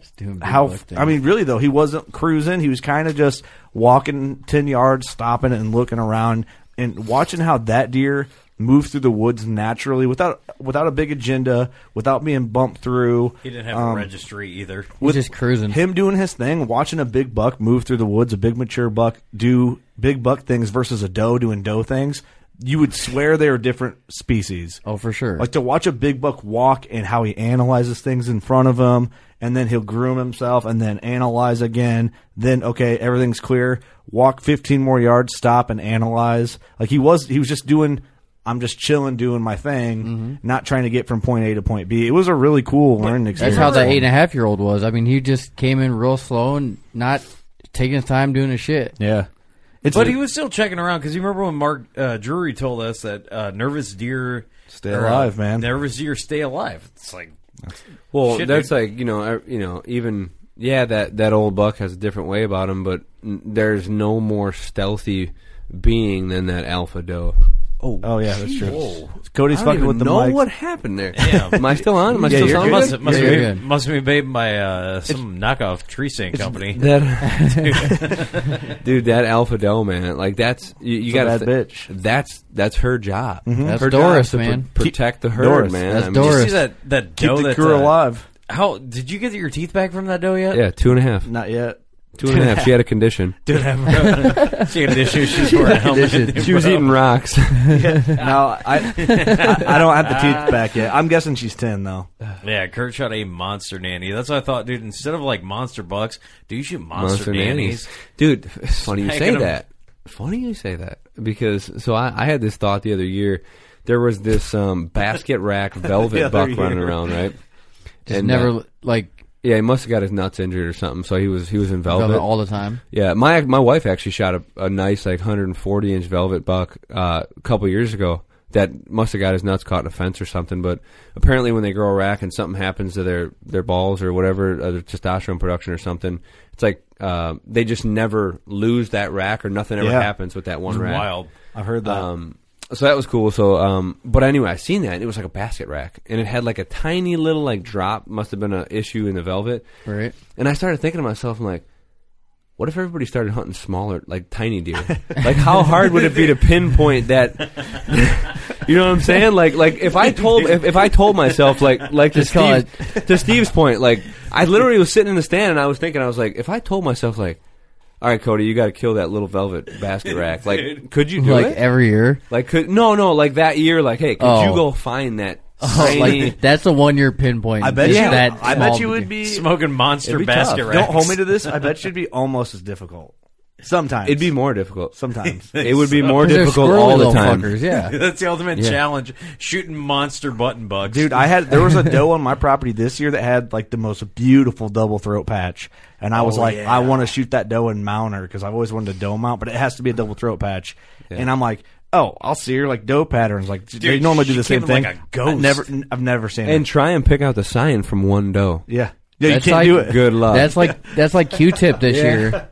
Dude, what is Q-tip? Yeah, that's a good point. Trying to pick out the sign from one doe. They don't leave rubs. Dude, that's the new big buck is double throat patch does. Or a basket rack velvet buck with a drop time. Right. What's Q-tip? That piebald deer I had this year. Oh, yeah. His whole face was white, wasn't it? His whole face and about a third down his neck was all white, but the rest of him just regular colored.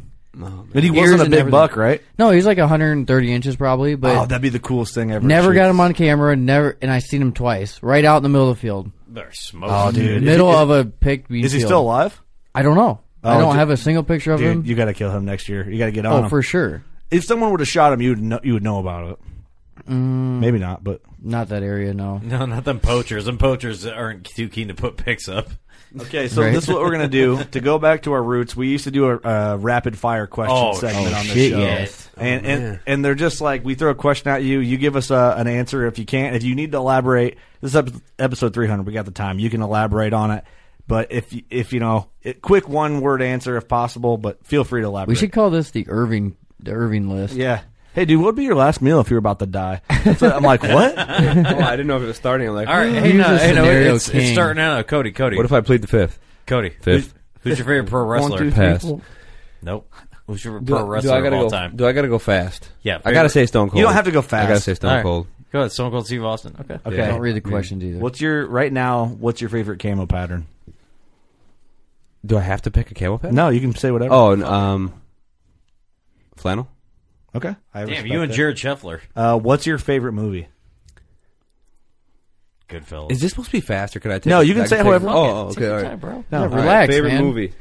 Shit, gun to the head. Favorite movie? Gun to the head. The gun to the head segment. Dude, this is tough, man. He's loading. What's that movie with DiCaprio and everything is like not what's going on? Was it Inception? Inception. Oh, yeah. What's the Inception. red ball? I'm gonna go Inception. I know that movie actually. Last song you played. Like on the radio? Yeah, It's whatever one your you played, iPod, like you Apple Music. You played it. Yeah, you played it from your iPod.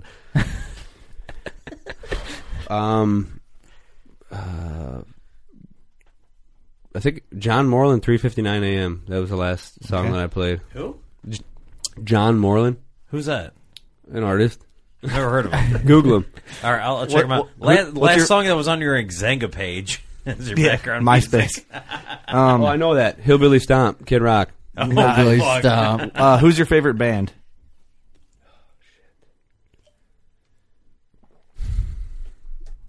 I'm glad these are challenging. Oh shit! Hell Why yeah. are these so We're stumping challenging? you. I'm not. They're I'm, very simple questions. yeah, I know. And dude, I You just just told us about bump and dump for fucking 35 I minutes. like Right. such an array of Music. music. Say it's all right, one of your favorite bands. one of my favorite bands would be Nickelback. no, Other than- they wouldn't make it up there. I'm just That's a slam dunk. the White Buffalo. That'll be one I like. Okay. I've heard of them. Your favorite outdoor magazine. I don't read outdoor magazines. Okay. Your favorite bow brand currently. I'm gonna have to go Darton, just because I shot a Dart when I was young, all the way up until I think the only other bow that I've ever shot other than a Darton was an Obsession, and I liked it, but I'm not a bow connoisseur. So. Yeah, that's fair. That's fair. Yeah. Backstrap or jerky? Jerky made with backstrap. Ooh, double down. Loophole. Your favorite outdoor related show, if you even watch them. Oh, Last Man Standing for sure. That's outdoor related, ain't it? Fuck yeah, it is. yeah, That show's hilarious. yeah, it is. That show's hilarious. Dude, fuck yeah, it is. Thank you, Eric. Dude, I would love if there was a game show. Like, can we accept that answer? Yeah. Fuck yeah, you can. Are you fucking kidding me?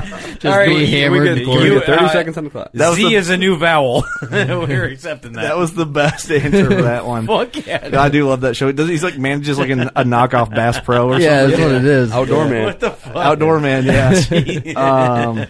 Your favorite podcast, hunting or non-related, or hunting or non-hunting podcast. That You don't that's- listen to them. That's got to be Working Class Bowhunter because it's the only one that I've ever actually listened to. Savage. So Sick. I gotta do that, Right, and we're partners, so you have to say. and I it. have to. Ask me what my favorite tree stand is, and I'd tell you Lone Wolf Custom Gear. X-Stands. Never even used one. X-Stand. Hey, Extend, yeah.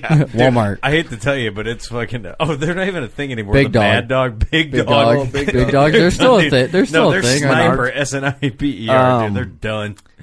Out of this is a good one. I'm going to ask this just to be an asshole, but we normally ask this to like make people feel awkward. Who's your favorite podcast host? Like out of all three? Yeah. Yeah. So you guys are all three hosts? Yeah, we Yeah. used to tally points up. We used to do this all the time. Man, you all have. See, this is where it gets tough. You all have your specific qualities. Yes. So if Good it- or bad? If it wasn't for Are you going to break this down for us right now? Because that'd be kind of weird. Steve, I was you gonna. should. because Yeah, I of mean, that, you can. Eric, you're out. So now we got two. All right, come on. God damn. Did you gonna shoot the fucking dominant buck or the fucking 9-year-old basket rack? Which one you gonna shoot? Just because of the awkward infatuation with wrestling, I got to go with Kurt. Yes. got- I thought you were going to pick Steve on that one. You switched it around. Dude, Yeah, dude, he went the fucking the B route. yeah. He went to be Steve route. bumped him off the Bumped him off, dude. the A plan. Where are we at here? Morning or afternoon hunts? Morning, Typical or non-typical deer? typical. This is on the list, so I'm gonna ask it. Hang on or ladder stands? Ladder stand All day long. Hang on for sure. What besides whitetails? What's your absolute dream hunt? Like, what would I love to hunt? Yeah, have you ever been on any other hunts? No. Holy shit! Let's see. What would I like to hunt? For some reason, I would like to kill a moose. Yeah, I'm on board. You and Austin go up. So you wherever the hell he's going. You have no interest in going to hunt another like species, or is it just whitetails your thing? Whitetails just always been my thing, man. Nothing drives me like that. And there's been opportunities where if I had a little extra cash or I had a connection to go do a different hunt, like maybe like a mule deer, blacktail, I'd always just end up going to another state for whitetail. Like, I'd just rather hunt whitetail. Right. With that being said, I would like to experience elk hunting. Running, gunning, kind of with the bow for elk. But like just something off the wall that I just thought would be cool. Like, I don't know if it's hard or what it is, or I don't know if it's actually. I know a couple guys who go up and they get them when they're getting pretty squirrely, and they're kind of just like stumbling around at that point. So you got to find them. But I think it'd be cool. I don't know. I kind of like a moose, like a big, huge. Killing elk out of a Austin Chandler and Ross Bigger just booked their moose hunt for 2021. Oh, that's pretty sweet. Nice. Yeah, he was telling me that. But we got the Western hookup. Our boys from Buckstorm will take care of all of us. We got to go out. So, where are we at? Sure. Hey, your favorite restaurant? There we go. Dude, Bel Air Cantina for sure, man. I'm a taco guy, and they got a couple spots in Milwaukee where I'm from. I've never had it. Yeah. Are we getting Kirk getting tattooed up there? Is that what I'm hearing? Yeah.